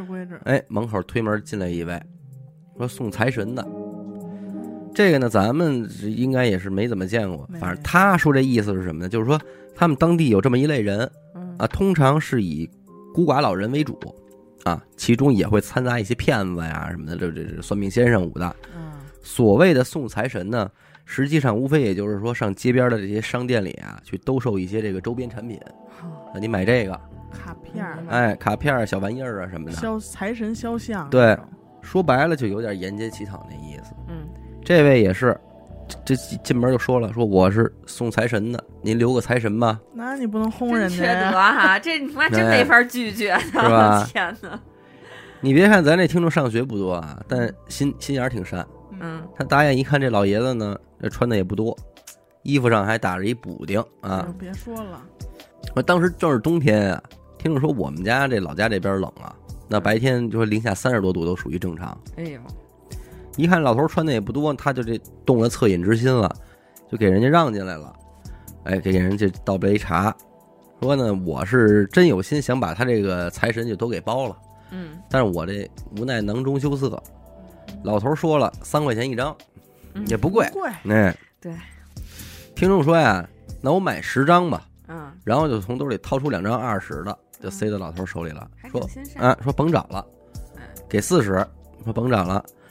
他这一说甭找了呢，这老头就一愣，就开始盯着这听众观察呀，给听众看的就不是特舒服。说小伙子，你心善但是我这老头我不能白得你这钱。你这样，我给你免费送一卦吧。哎呦还真是有点功夫在身上。说我给你算一卦，你想算点什么呀？但是听众听完是完全没往心里去。他先说年轻气盛，他真不信这东西，就没当回事儿。说不用，说这东西我也不信，就说出来了。说东西我也不信，你这外边挺冷的，你跟这儿歇会儿，你再走就得了。听众说，我以为我说完这话，那这老头还不就尴尬一下就识趣，就撤了就完了。结果并没有。人这老头呢，就笑眯眯的就看着听众，嘴里就开始说了一套话。他说具体说的什么我这记不住了，因为我压根儿也听不懂他说什么。但是最后一段我听懂了。老头说：“小伙子，你是丙子鼠年出生，生于甲午月，阳历就是96年的6月份，对不对？”听众傻了，有高人啊！有高人啊！老头说对了，说我确实是96年6月份出生的，什么都没有。看你这脸，就把你什么时候生辰八字给你推出来了。咱不说8字，起码推出4个来。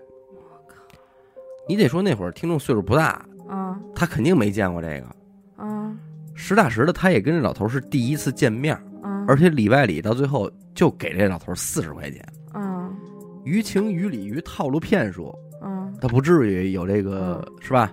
对，只有一种可能，就是老头真有点东西，真是算出来的。对，抹布一放就坐回老头旁边去了，就坐正了，哎，降服住了，降了，给降了。这回老头再说话，他也往心里去了。老头就说：“说小伙子，你祖上结缘，你与咱们道家挺有渊源的啊。说你要是想入道门，我可以给你指点一样，你想不想入呢？不想也没关系啊。说这道法自然，咱们不强求。但是有些事儿呢，我交代给你，你可以多注意一点。17岁那年的6月份啊，牢狱之灾，你得小心。啊，另外呢，也是建议你离开咱们这儿，去远处发展，越远越好。你去远处，你桃花也好，官运也好，说的就都能更好吧。反正是滔滔不绝的给他说了好多事儿，听众也是捡自己记得住的记，想听的听。反正聊到最后呢，还真有点意犹未尽，就说想留老头一个联系方式。最后要了一手机号，不过老头给他人也说了，说留不留的没什么用。咱俩人啊，缘尽于此，你就记着我说的话就行。小心行事，但是呢，也甭害怕。冥冥中有天定，你福缘深厚，遇到大事有贵人扶持。哎，说完老头就走了。反正你甭管他是信还是不信吧，你最终该来的事儿，人家还是来了。哦，首先说一点啊，他留完老头联系方式，当天晚上手机就丢了。白留，咱俩缘尽于此，你留不留也是白搭，留不留也是白搭，咱俩人缘尽于此。最终该来事儿也来了，就是17岁这年6月份，到日子了，几个朋友叫他出去喝酒去，结果他在去的路上就让一三轮车给撞了，撞得不轻，人家连停都没停，叭一转弯直接就跑了，他自己在地上疼的，反正就龇牙咧嘴，缓了半天，爬起来一瘸一拐的就奔这个事先约好的这饭馆去。一推门傻眼了，现场一片狼藉。这是他后来才知道，说当时这饭桌上，他这几个朋友就因为这你瞅啥和瞅你咋地，和旁边一桌都干起来了。结果是他们这一拨人呢，把对方一个人砍成重伤了。我去，还不是小事儿。对，这会儿警察也来了，把这几个人就都带走了。他这会儿推门进来了。警察一问你认识他们吗？认识。认识啊，认识没废话，把人一掐脖子，走吧，给摁走了。那这不能再有他的事儿了吧？也就是协助调查吧。哎，审问了一宿，最后说确认啊，没你。确实。说这伤真是三轮车压的，确实没有你。对，他还有伤，你看看一瘸一拐的。第二天一早给他放出来了。他那几个朋友呢，故意伤害，判2年。嘿。听众说，我打进派出所那一刻，我就想起老头说这牢狱之灾来了。如果不是因为那三轮车给我撞了，那这场架我肯定赶上了，我也肯定出手了。听众说啊，说对，这回是真知道什么叫说这叫福兮祸所依了，也就是说这就是命，对吧？也说出这话来了，还得感谢贵人三轮车，贵人相助，这话真没说，就是他的贵人。对，你要让咱们说。你得应这牢狱之灾，这就叫你的命。但是你被三轮车给撞了，你把这事儿给化小了，这是你的运，这就是你的运。待了一宿出来了，你还是有好运，对不对？所以人老头说真是不假，该小心，但是你甭害怕，对不对？你命里贵人多，这就典型的贵人多了，对不对？这会儿听众也琢磨了，说牢狱之灾都应了，那这老头这话咱真得参考参考啊！得听人不是说了吗？小伙子，你得往远了去啊！自己本来不是也惦记上大城市闯闯吗？别耽误了，奔广东。听人劝吃饱饭，说我呀找找我那官运和桃花去吧。当时听众这个月工资开了1200块钱，给家里爹妈买了点衣裳和水果，还剩500，揣着这500块钱就上首都或者北京。他自己说啊，说现在想想当时真是纯傻逼，太草率了。说我连我自己家门口这小城市我都没玩明白呢，我就闭着眼睛往北京跑，还就带500块钱，举目无亲。他说我没饿死就真够幸运的，就够到这儿，就够到这儿。而且我跟你说，他理论上都不够。听众当时非常年轻，他连北京在他们家的什么方向，他不知道，在东南西北他不知道，就买票的时候知道说我要去北京，去北京，愣头愣脑他去的哪儿？他去的汽车站。啊，他要坐汽车来？对，他去的长途汽车站，问人家有没有去北京的车呀？直达车那种，当300那么坐的啊。人工作人员看他一眼，说：“这操，直达的没有，你得坐到廊坊再倒车去。”听说那行吧，但其实咱就说啊，按他的这个情况，到了北京用不了3天，他就得完蛋，对，没毛病吧？当天，哎，结果还是遇着贵人了。就在这长途汽车上，一大姐坐在旁边，那长途汽车就得晕啊，得晕啊。大姐那儿吐的有味儿化，哇哇吐。这听众就把自己这水啊给大姐递上了，也主动跟大姐换座，说您坐这靠窗户这边吧，怎么着的，缓过点来，俩人就聊呗。当大姐得知说她在500块钱要上北京，就笑了，说弟弟你可太傻了，你这样你真不能去。说你到北京你流浪了，你绝对流浪了，撬洞子了啊！说得了，你北京我也帮不上你，要不然你在廊坊就不得了，我给你找工作。哎呦，这么好大姐。听说你琢磨说那行，反正在哪儿干不是干啊，好歹我也是算去了远方了。但其实咱们今天想想这事儿也挺悬，你车上认识一人，跟人就走了，要给你包工作啊。这说你就是一男孩，反正也遇了坏人也够一梦。但是他这倒还行，到了廊坊，他跟大姐下车了，大姐先带他吃了顿饭，给找了个地儿住，工作呢还是给找了一歌厅，本行，还是这一出。估计啊，路上也聊了聊，知道他以前也在歌厅干过。这会儿咱们听众还是未成年呢，人家问他多大岁数了呢？他说我22，虚报几岁，人家也信了，就直接就安排上岗了。到这儿，听众自己就在投稿里说你们知道吗？一个山里的孩子，第一次去这么远的地方，看见这么大的城市，真的是晕头转向。我也从来没见过这么大的歌厅，装修的这么豪华，那么多的帅哥美女在里边工作，等等等等。反正听众就什么美女工作，服务员。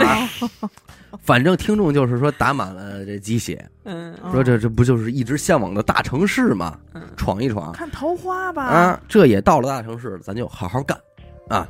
反而班上的比谁都卖力气，人家休息他就不休息，到过年了回家他不回家，盯班，没日没夜的干，3月就给他升领班了。你瞧，官运来了，嘿，还真是哈，官运来了。听众说，当时说别提多高兴了，因为什么？突然一下手底下能管着10多个人啊，属实就相当有成就感。而且你也得说他这会儿还是未成年啊，就是不是小孩领导大人。到这儿也就引出来他另外一个事儿，说有一回他们宿舍另外一同事小伙子，也是下了班之后跟人家喝酒玩去，但是自从回来之后，这人就不太对了。一到半夜12点就开始咳嗽。也不说话就咳嗽，白天没事儿，但是那咳嗽的声儿说跟他这年龄不相符，一听就是一80多岁老头那种咳嗽，而且咳的都邪乎，就是你感觉他咳得快他妈喘不上气儿来，那种。哎，我懂那种老头咳，就那种啊特别长，然后特别短那种。对，一连好几天就是都这样。你到白天你问他说这他也说不上怎么回事，就说到晚上我做噩梦，老梦见几个人过来跟我说话，但是具体说的什么我这也听不明白。说那你那天晚上你干什么去了？说我没干嘛，我就回来路上就撒了泡野尿。他们经理说那你这事儿不对劲儿了呀，对吧？说你这8成就是撞上什么东西了。这事儿欣欣也明白。有聊大白脸吗？大白脸吐水吗？回头带你找人瞧瞧去吧。反正过2天吧，这经理抽出功夫带着孩子就去瞧去了。咱们听众因为是领班嘛，也是一块儿去的。到地儿了是人家里，一干巴瘦一老太太，同事这点小毛病在人那儿也不叫事儿，进门看了看交代呗，回去之后你烧多少纸，点多少香，这传统手法怎么烧怎么点，这些都不是重点。老太太跟同事说完这些事儿之后，一转头看听众，哎，看了一眼听众，又看了一眼听众旁边，那眼神好像就是听众旁边站着一人似的，意味深长。但其实他身边一人没有啊。对啊。看完之后，老太太说哟，还带着人来的呀。哎呦，又是这句话。小伙子，你身上有东西啊，但是别害怕，这是好的。好的啊，说我这行你能干啊。哎，听众小孩，你像现在跟你说这个，你其实还挺复杂的一心情。他这会儿很小，他们没觉得，说挺高兴。然后毕竟以前在老家也遇见过那老头啊，像老太太也说这话，都有缘。那挺好。说这以后我他妈要前知后晓了，我多牛逼啊！我还能帮着我发大财啊！这么着，他同意了，说那你看看我这，给我弄弄啊！我看看，这在他眼里就又找着一份工作嘛，这对，他觉得他能有超能力了。我这怎么能成啊？你给我规制规制呗。老太太说那你坐这儿吧，啊。紧跟着拿着点着香，嘴里就开始念念叨叨，听不懂那种啊，念了念就对听众说了，说那个何方道友在这位小兄弟身上啊，你可否出了一件呀，我也好帮你们俩契合契合呀。哦，老太太说完这话呢，听众什么反应没有。老太太又问，那何方道友在身上，就还是这话，帮你们契合契合，反正就是重复这句话。听众说其实这话对我没什么不尊重的，对吧？而且不是在跟他说，其实但是问了几遍之后，听众说我也不知道怎么着，我就生气了，无名火上来了，特别生气，怒了啊，一拍桌子就站起来了。哎呦，听众说我发誓我真的不知道我为什么要这么做，但是我就是控制不住我自己，因为我自己平时特随和的一个人，而且自从离开老家来了这儿，我还挺夹着做人的，那么啊，就不明白今天怎么会跟一个陌生人拍桌子瞪眼，而且对方还是一老太太。但当时我就是这么干了，而且是站起来使劲儿瞪着这老太太，不想说脏话，我也不想动手，就是想生气，就想瞪着她。老太太一看他这样呢，也吓了一跳，之后又看了一眼他旁边，又吓了一跳。老太太吓一跳，对，他拍完桌子，老太太看他这个一拍桌子被吓了一跳，看了一眼他旁边又吓了一跳。出现了，那可能就是出现了。他不是看他旁边本来就在呢，可能他不是第一次看，可能不是一个很具象的东西，我理解有可能，对吧？就是比如说啊，我的理解就是你这种顶仙儿的，就是你们之前没有什么默契，他可能只是借你的身体，这么行走。他可能在别人就懂的人眼里看，你可能就是类似于旁边有一盏灯，有一小灯笼，有一亮光，对，有可能，是吧？他没有真的一个什么形状的一个什么显现出来。因为你想，他第一看他没吓一跳，他这回看他吓一跳，而且说这吓一跳都是写在脸上的那种吓一跳，你看出他害怕来了都。你快说。旁边同事看他这样呢，就上来开始拉他，以为他要打架。你知道吧？一边拉说：“大哥，别，咱走吧，咱走吧。”但是听众当时仍然特别生气嘛，就是有一种谁的面子也给不了那感觉，就急。这边同事拉他呢，他这一回头就推了他同事一把，情绪上那意思大概就是你他妈别拽我，就推了这一把，结果同事飞出去了，就真的是飞出去了。听众说我这一把把我们这同事从桌子的位置推到了门口，然后重重的摔在了地上，就是扔出去了，是扔出去了，但是推的方式给人扔出去了。他平时有这么力大无穷吗？没有，完全做不到。但是即便如此，听众也还是觉得非常愤怒，就这火都没撒完，没撒完，而且瞪着他同事说了一句“滚”，同事懵了，同事懵，老太太也懵啊，赶紧老太太就搀着这同事说：“得了，你们赶紧走，说钱呀也甭给了。”之后一扭脸跟他这个老咳嗽这同事说：“你回去以后那纸和香都甭烧甭点了。”就只是听众说有他在这儿，小伙子给你就都给你驱散了，都给你归着了啊。说这我今儿也开了眼了，老太太说了这么一句话，说我今儿也是开了眼了。到这会儿呢，听众慢慢也觉得自己哎呦缓和了，也没那么生气了，就感觉瞬间就累了，也困了，一点力气都没有，能量用完了，对，差点都瘫地上那种。老太太给他们开门，同事搀着听众出去。听众说：“你看我为什么这么怪啊？搀着我出门的时候，我还特客气跟人老太太告别呢，说奶奶，那我们先走了。”哎呦，你说这事儿，老太太也没说怨恨他什么，就跟听众说，他肯定懂行，就跟听众说多干好事儿啊，以后多干好事儿。莫问前程莫问前程。从头到尾就不知道我怎么形容这心情。说我这来到大城市唯唯诺诺的人，今儿我差点把人店给砸了。但是他回来这一路吧，你看看我身边的同事，我发现他精神状态好多了啊，来的时候也不灵，病病歪歪的，这俩掉一个。但是他这人还行。但是自从这事儿回去之后，经理跟着去的呀，咱歌厅传开了。哎呦，咱们歌厅有能人啊！我这擦，这是大师啊！怎么着的？这真当他当大师啊？领班盖不住了吧？领班廊坊买的新房，说你给我看个风水去。哎呦，听说我他妈哪会？啊，还真有那个什么呀？有那个发烧了、生病的同事找他来了，过来抱抱他，过来给我看看。我说有这怎么办呀？他说一开始我也不知道怎么办，后来我说骂他说赶紧走啊！我不走整死你！就跟那儿装逼。你说他装逼吧？他说不走整死你啊什么的这那的，管用吗？第二天人真好而且屡试不爽，就这情况好几次都管用。他说但是后来我交了女朋友，一破除不好使了走了啊。他说我怀疑跟我这事儿有关系，但再后来我也不给人弄了，整得好像我老是个神棍一样啊。你想就这么一事儿，你说完了我真特别喜欢这听众，我觉得他就是2个字特别符合他，就纯良啊。有他说你说他贵人多，但是他哪来的贵人？第一次他怕老头冻着，对，第二次心疼大姐，他给人递水换座位，但是三轮车那不算。对，三轮车那可能就是来愣帮他的，对，那就是愣帮，那可能还是一看是老头骑的。老头大姐他爸，爷儿俩就这么一家人。然后大姐他妈是老太太，就钻他，就光他一人，为挣他这40块钱嘛。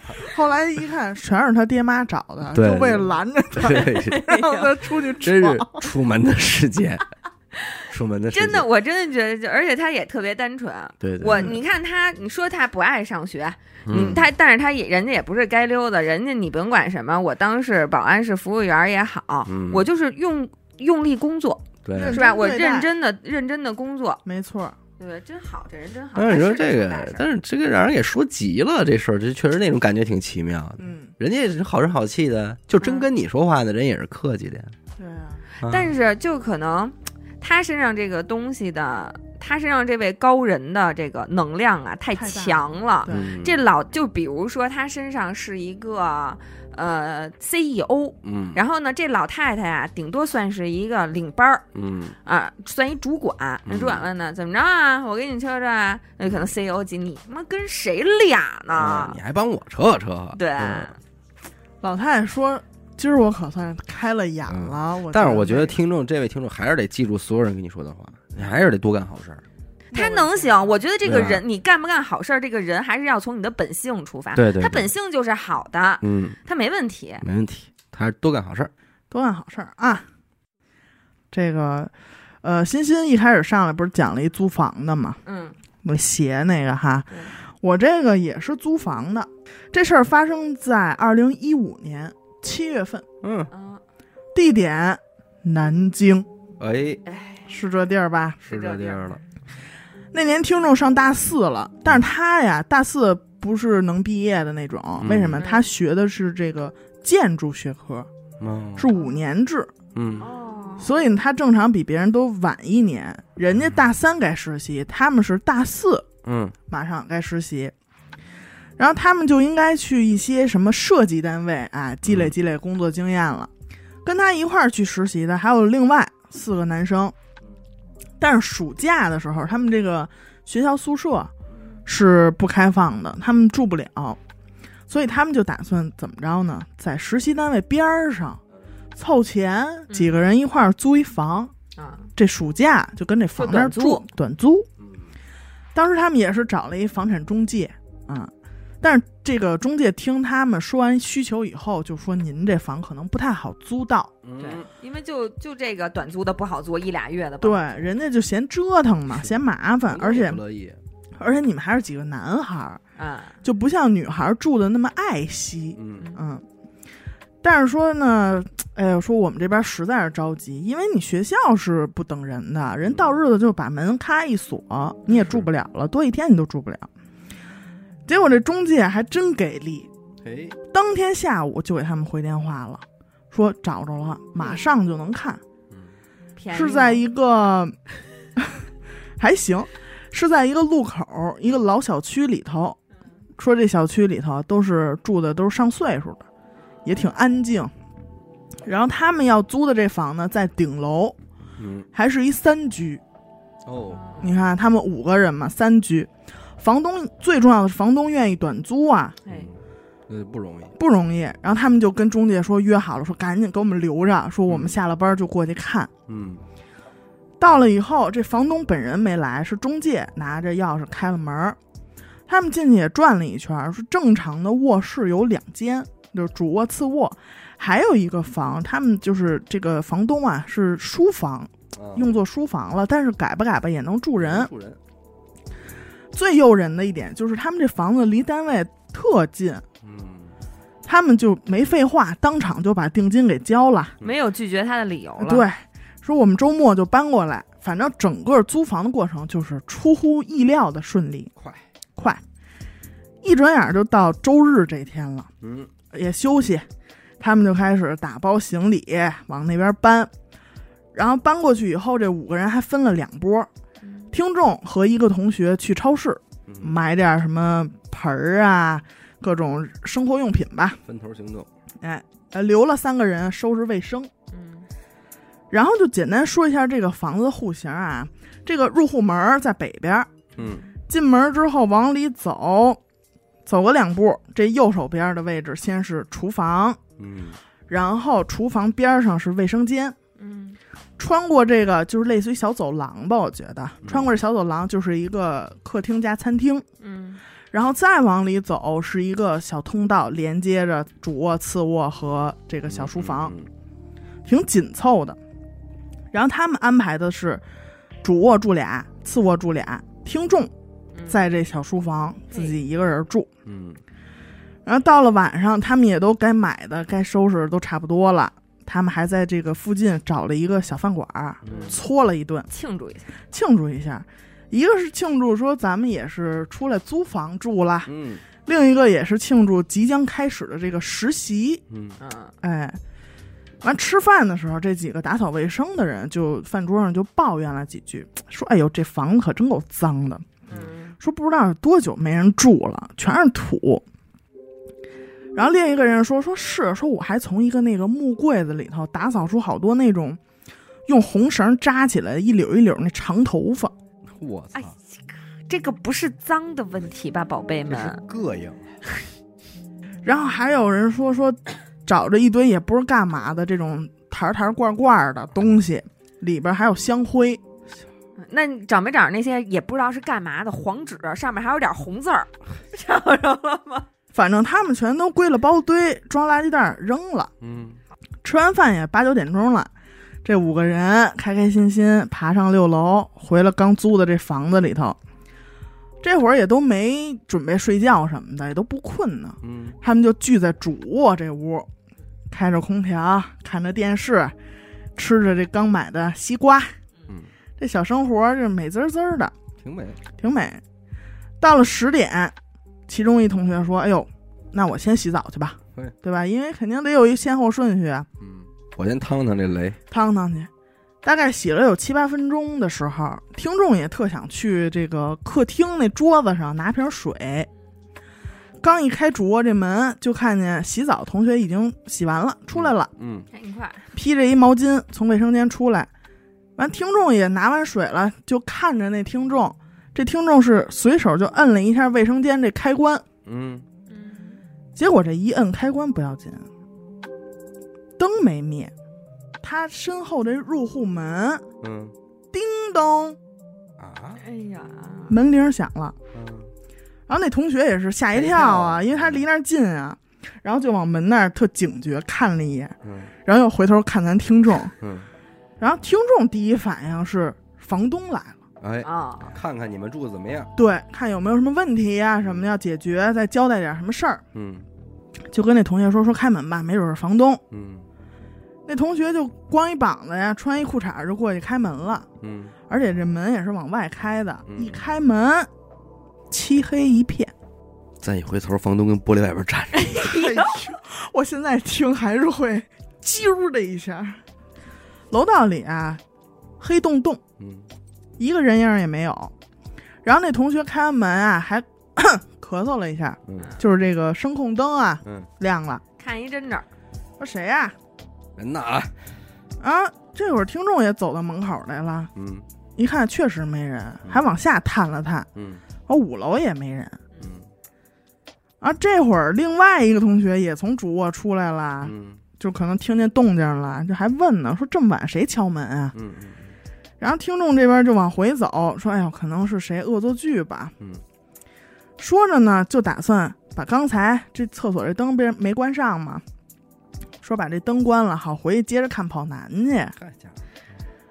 走的那开关呢，才发现啊，这个卫生间这灯啊是一个分控，它不是一块的开关，是俩。他也不知道摁哪个是卫生间的灯，就随便摁了一个，刚一摁，又是一声叮咚。那他妈是不是就是接的，就这么接的呀？因为这回听众也站得近了，就那声音巨刺耳，是，就是那种老小区，它都不是叮咚，是，就是特尖那声，当时就哎呦吓一跳，说就脱口而出说：“哎呦我操！”说谁家里还装个门铃啊？刚洗完澡那同学，还有后来出来的同学，还都在客厅站着，还没走回屋呢。然后听众就跟发现新大陆一样，说：“哎呦，破案了！这儿呢，赶紧就解释这门铃，说摁这儿就响，一摁就响。他们还一块吐槽说谁设计的，这是干嘛使的呀？完说完以后，这几个人也没当回事儿，就又回主卧看电视去了。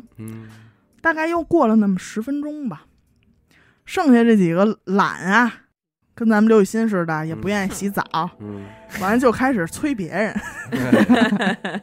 说你还洗澡去什么的，因为大家谁都舍不得离开这屋，空调，对，然后电视演的也正高兴呢，正在这儿，哎，你推我搡的时候，叮咚，又响了，又是这门铃响了，所有人都跟被点了穴似的，就定那儿。然后又过了几秒钟，说不对劲，咱们看看去吧。说这回不会真有人吧？因为咱谁也没摁。完，听众还带了俩壮胆的，他有点害怕了，冲过去一开门，还是漆黑一片。就关门吧，关上门，另一个同学说你说会不会是隔壁孩子什么的跟咱们恶作剧啊？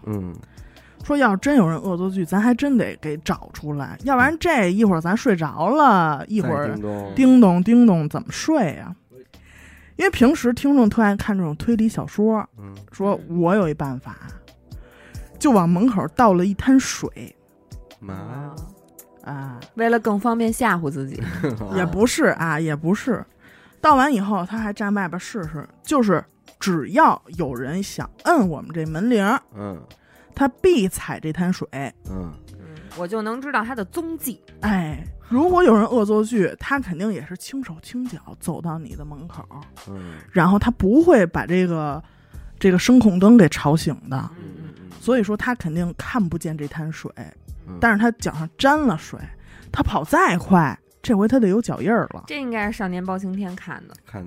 然后他们倒完水以后，把门这关上了，就开始在那儿等。这会儿谁也不敢洗澡去了，就生怕错过好戏。这会儿大家就冷静下来分析，说你说这到底是个什么人呢？这么无聊，这么无聊。完你一言我一语就开始讨论。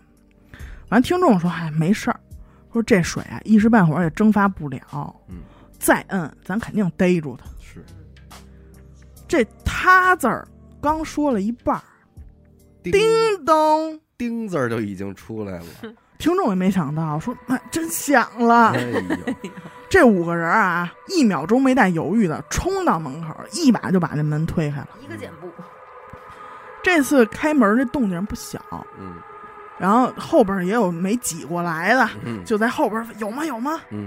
这一嗓子也就把楼道里的灯也喊亮了。结果冲在前面的这个听众，和另外一同学直接就傻在当场了。那滩水还在，但是没有脚印儿。然后后面人伸过脖子来一看，这场景也是目瞪口呆，哑口无言。听我说，当时真的大夏天的啊，后背一阵一阵就发凉。但我觉得有脚印更可怕。不，最可怕的是他们说我操没人啊，一关门屋里有脚印。我会不会？你太会了！屋里有脚印，牛逼牛逼。然后这有同学就特意跑到外边，从外边摁了一下这门铃，叮咚，确实门铃是好的，响，一摁就响。然后这几个人也都没说话了，也没辙了。然后听众进屋以后啊，就下意识的摁了一下卫生间门口这开关，说可能是我刚才我们摁这个不是也响吗？门铃也响吗？是不是给摁这个给摁的说串线触发了什么了？结果最让听众头皮发麻的是，这次再摁这个开关，门铃不响了，灯亮了。听众就把这事儿跟另外几个同学一说，这有的同学就是好奇啊，直接就拿着家伙事儿啊，费了半天劲，把这个从门上把这个包着门铃的那个胶带，就给拽下来了，想看到底怎么事儿啊？这线儿怎么连的？结果就顺着一根很细很细的电线，把门铃从这个门里头就给抽出来了。发现这个门铃上只有2根细线，一根连着门上的那个也是一个胶粘在那儿的一个电池的盒，一根连着门外头的按钮，就根本没有多余的线连着卫生间门口那开关。说明跟那个开关确实没有关系，没有关系啊。他们就怕这门铃再响就没法睡觉了，然后他们就把这个电池给卸下来了。最后呢，他们入住这个房子的第一宿是一个几个人一块挤在主卧，这么一个场景啊。然后第二天一大早就直接去找房东了，说你这房子住不了了，不太对劲儿，想退房。然后这房东也是面无表情，就什么话也没说，就把押1付3的租金1分不少退给他们了。房东这时候应该说5个人还不行，5个男的还不行，不是你们觉得可怕的点在哪儿？你们脑补的是什么？我首先抓住了他刚才说这个房子在路口，然后又是一个顶层，然后又叮咚叮咚，你说要是一些有礼貌的好朋友来进门，就是然后我来，然后他们还挨个都给人家开门了，每个都迎进来，都住满了，都进来了。听众在投稿里边想的那个场景，我觉得挺可怕的。如果说卫生间这个开关根本就不是控制门铃的，那前2次怎么想的？就也是响了呀。那他怎么知道我什么时候摁那个开关？在我摁开关的时候，门铃响。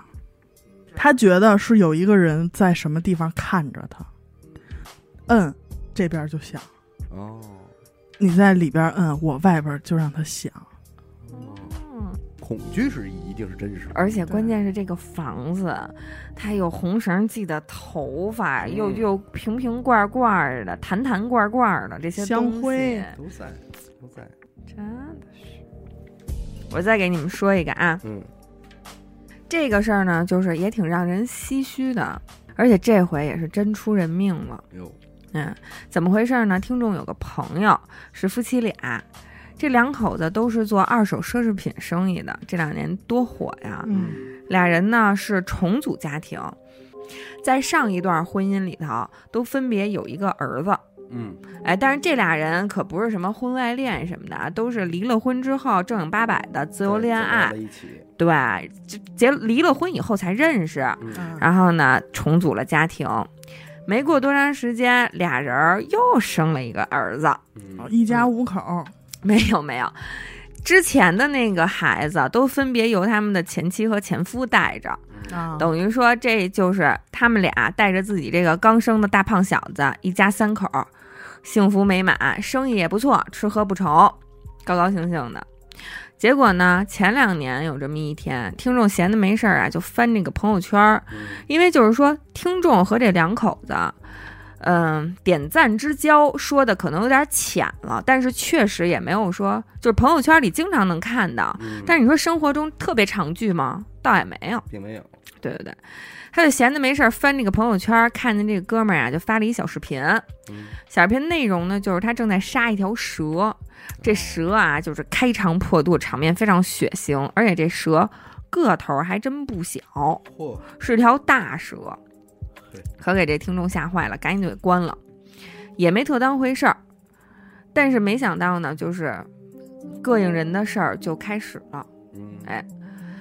这哥们儿发完蛇的视频没过多长时间，他就又在朋友圈里看着他发，里边呢是他们一家3口去青岛旅游，连着发了好几个。其中有一个就是他站在这酒店的房间里边那个大阳台，在镜头里就是面朝着大海，然后张开双手跟那儿大喊说：“青岛，我再也不会来啦！”哎呦，为什么呀？青岛说你跟我说什么呀？你报警吧。青岛说你爱来不来吧。听众当时就觉得挺逗的，说这青岛怎么了，还玩出不高兴来了。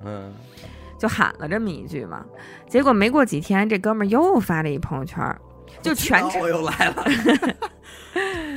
全程啊，这件事情都是听众在朋友圈里看他这个哥们儿的一系列的纪录片，对，连续剧吧。这哥们儿发了这么一朋友圈，就是旅行结束了，准备回家，然后附上了一张自己和前妻生的那个大儿子的照片。语重心长的写了一段特别长的话，大概内容呢就是让孩子好好学习，好好做人，积极向上，这个社会很险恶，害人之心不可有，防人之心不可无，你得坚强，要有担当，照顾好自己，照顾好家庭之类的。生活不止眼前的苟且。这感觉啊，就像是莫名其妙的发了这么一段交代身后事的视频一样。嘱托，最后的嘱托。对，就觉得有点莫名其妙，说怎么感慨上这些事儿了，就觉得挺丧气的，你知道吧？结果一转眼呢，就到了阴历的7月15鬼节那天。当天这朋友发了一个朋友圈，就说一段特别短的文字啊，说小果们快来给我带走吧。哟，哎呦，就这么着，听着说这男的是不是疯了？这节骨眼儿说这样的话呢？又过了几天，又是一条朋友圈，但是这个哥们儿，没想到啊，是这哥们儿人生当中的最后一个朋友圈。是他媳妇儿拍的一段视频，就是一看就是他媳妇儿举着手机拍的他这个背影，然后一瘸一拐的越走越远，就这么一段视频，没有文字。就这么一个小视频。确定这个人不是什么搞艺术的？不是。直到说过了几天之后，有一天早上起来，听众又跟那儿刷手机呢，看见这个哥们儿他媳妇儿发了一条朋友圈，说她老公去世了。听众当时人就懵了呀。就是虽然说跟这夫妻俩交往的不算太密切啊，但是也总能在朋友圈刷到嘛。前几天还好好一大活人，怎么说去世就去世了呢？他又通过他们之间一个共同好友一问，才知道说前几天晚上大概5、6点吧，他们有一个哥们儿来找这男的，骑了一辆大排量的摩托车，去他们店里头找这男的玩。这男的平时都开车，从来不骑摩托。那天也不知道怎么了，就跟这哥们儿说你把钥匙给我，我出去兜一圈也骑你车。他哥们儿当时也想都没想就把钥匙给他了。他这男的他媳妇儿还在边上嘱咐呢，说你慢点骑啊，你千万把头盔戴上。结果男的扭头就走了，说不用，没事，不用戴。把这车一扭，发动了，轻车熟路就开走了。都没过几分钟啊，他媳妇儿就接到了同一条街邻居开店的邻居打来的电话，说你老公骑摩托车撞马路牙子上了，挺严重，你赶紧来吧。他媳妇儿就赶紧就奔着那边跑嘛。结果到了现场，车撞的不算太严重，但是她老公被甩出去挺老远，趴在地上都不动了，你知道吧？昏过去了。而且当时身上没有明显的外伤出血。那得了。内出血。对对对。但是他媳妇儿就吓得就趴在地上一个劲儿的哭，就喊她老公名什么的。过几分钟120来了，把人拉上车，刚开出去没多远，这男的忽然就醒了，然后睁开眼，这时候他媳妇儿才就觉得好了，你知道吧？一看醒了嘛，对对对，才松了口气，说：“哎呦喂，你呀，让你戴头盔你不戴，这下多了吧，多危险呀什么的，我都吓死了。”这正说着话呢，这哥们儿啊就要起来。医生和他媳妇儿都说你别乱动啊，你躺好躺好了。结果这哥们儿就跟喝多了似的，眼神特别迷离，就别人说什么他也不听，也没有交流，就一直跟那儿挣扎想起来。结果到了医院一顿检查之后，医生就说你这情况不乐观，颅内出血，赶紧啊直接转到大医院去吧，我们这儿治不了。这不要转院嘛，就坐上这个转院的救护车了。结果刚上车，在这个转院的过程当中，这哥们儿就又陷入昏迷了，而且生命体征和呼吸啊都是越来越弱。到了第2间医院之后，也是一轮抢救吧，也没过来，人就没了。就是你说这是个意外吧，但这也是肯定是个意外啊。但是听众就是联想到他从杀了蛇之后发的这一系列的朋友圈，感觉都有点预示着什么。对对对，就好像是一个告别的过程一样。确实不会再去青岛了，而且该交代给孩子的话也交代完了。对，该留给朋友的背影也留下了，真是。而且他后来这几个共同的哥们儿，在一块儿吃饭的时候也聊起来过这事儿。然后其中有一个人就说你们知道他媳妇儿吗？就是他后来娶的这个媳妇儿，就是跟他一块儿开店的这个媳妇儿，他们家啊，他媳妇儿他妈，还有他媳妇儿他姥姥，都是在30多岁的时候老公死了，意外死亡，然后都没有再嫁。一直孤独终老的，也是一个惊人的巧合呀。对，没了哈。好吧，感谢您收听娱乐电台，这里是28谈身边灵异事。如果您也有同样的灵异故事经历，那么非常欢迎您为我们投稿。具体的投稿方式呢，请您关注我们的微信公众号娱乐周告。我是小维，我是闫德抠，刘雨欣，我们下期再见，拜拜。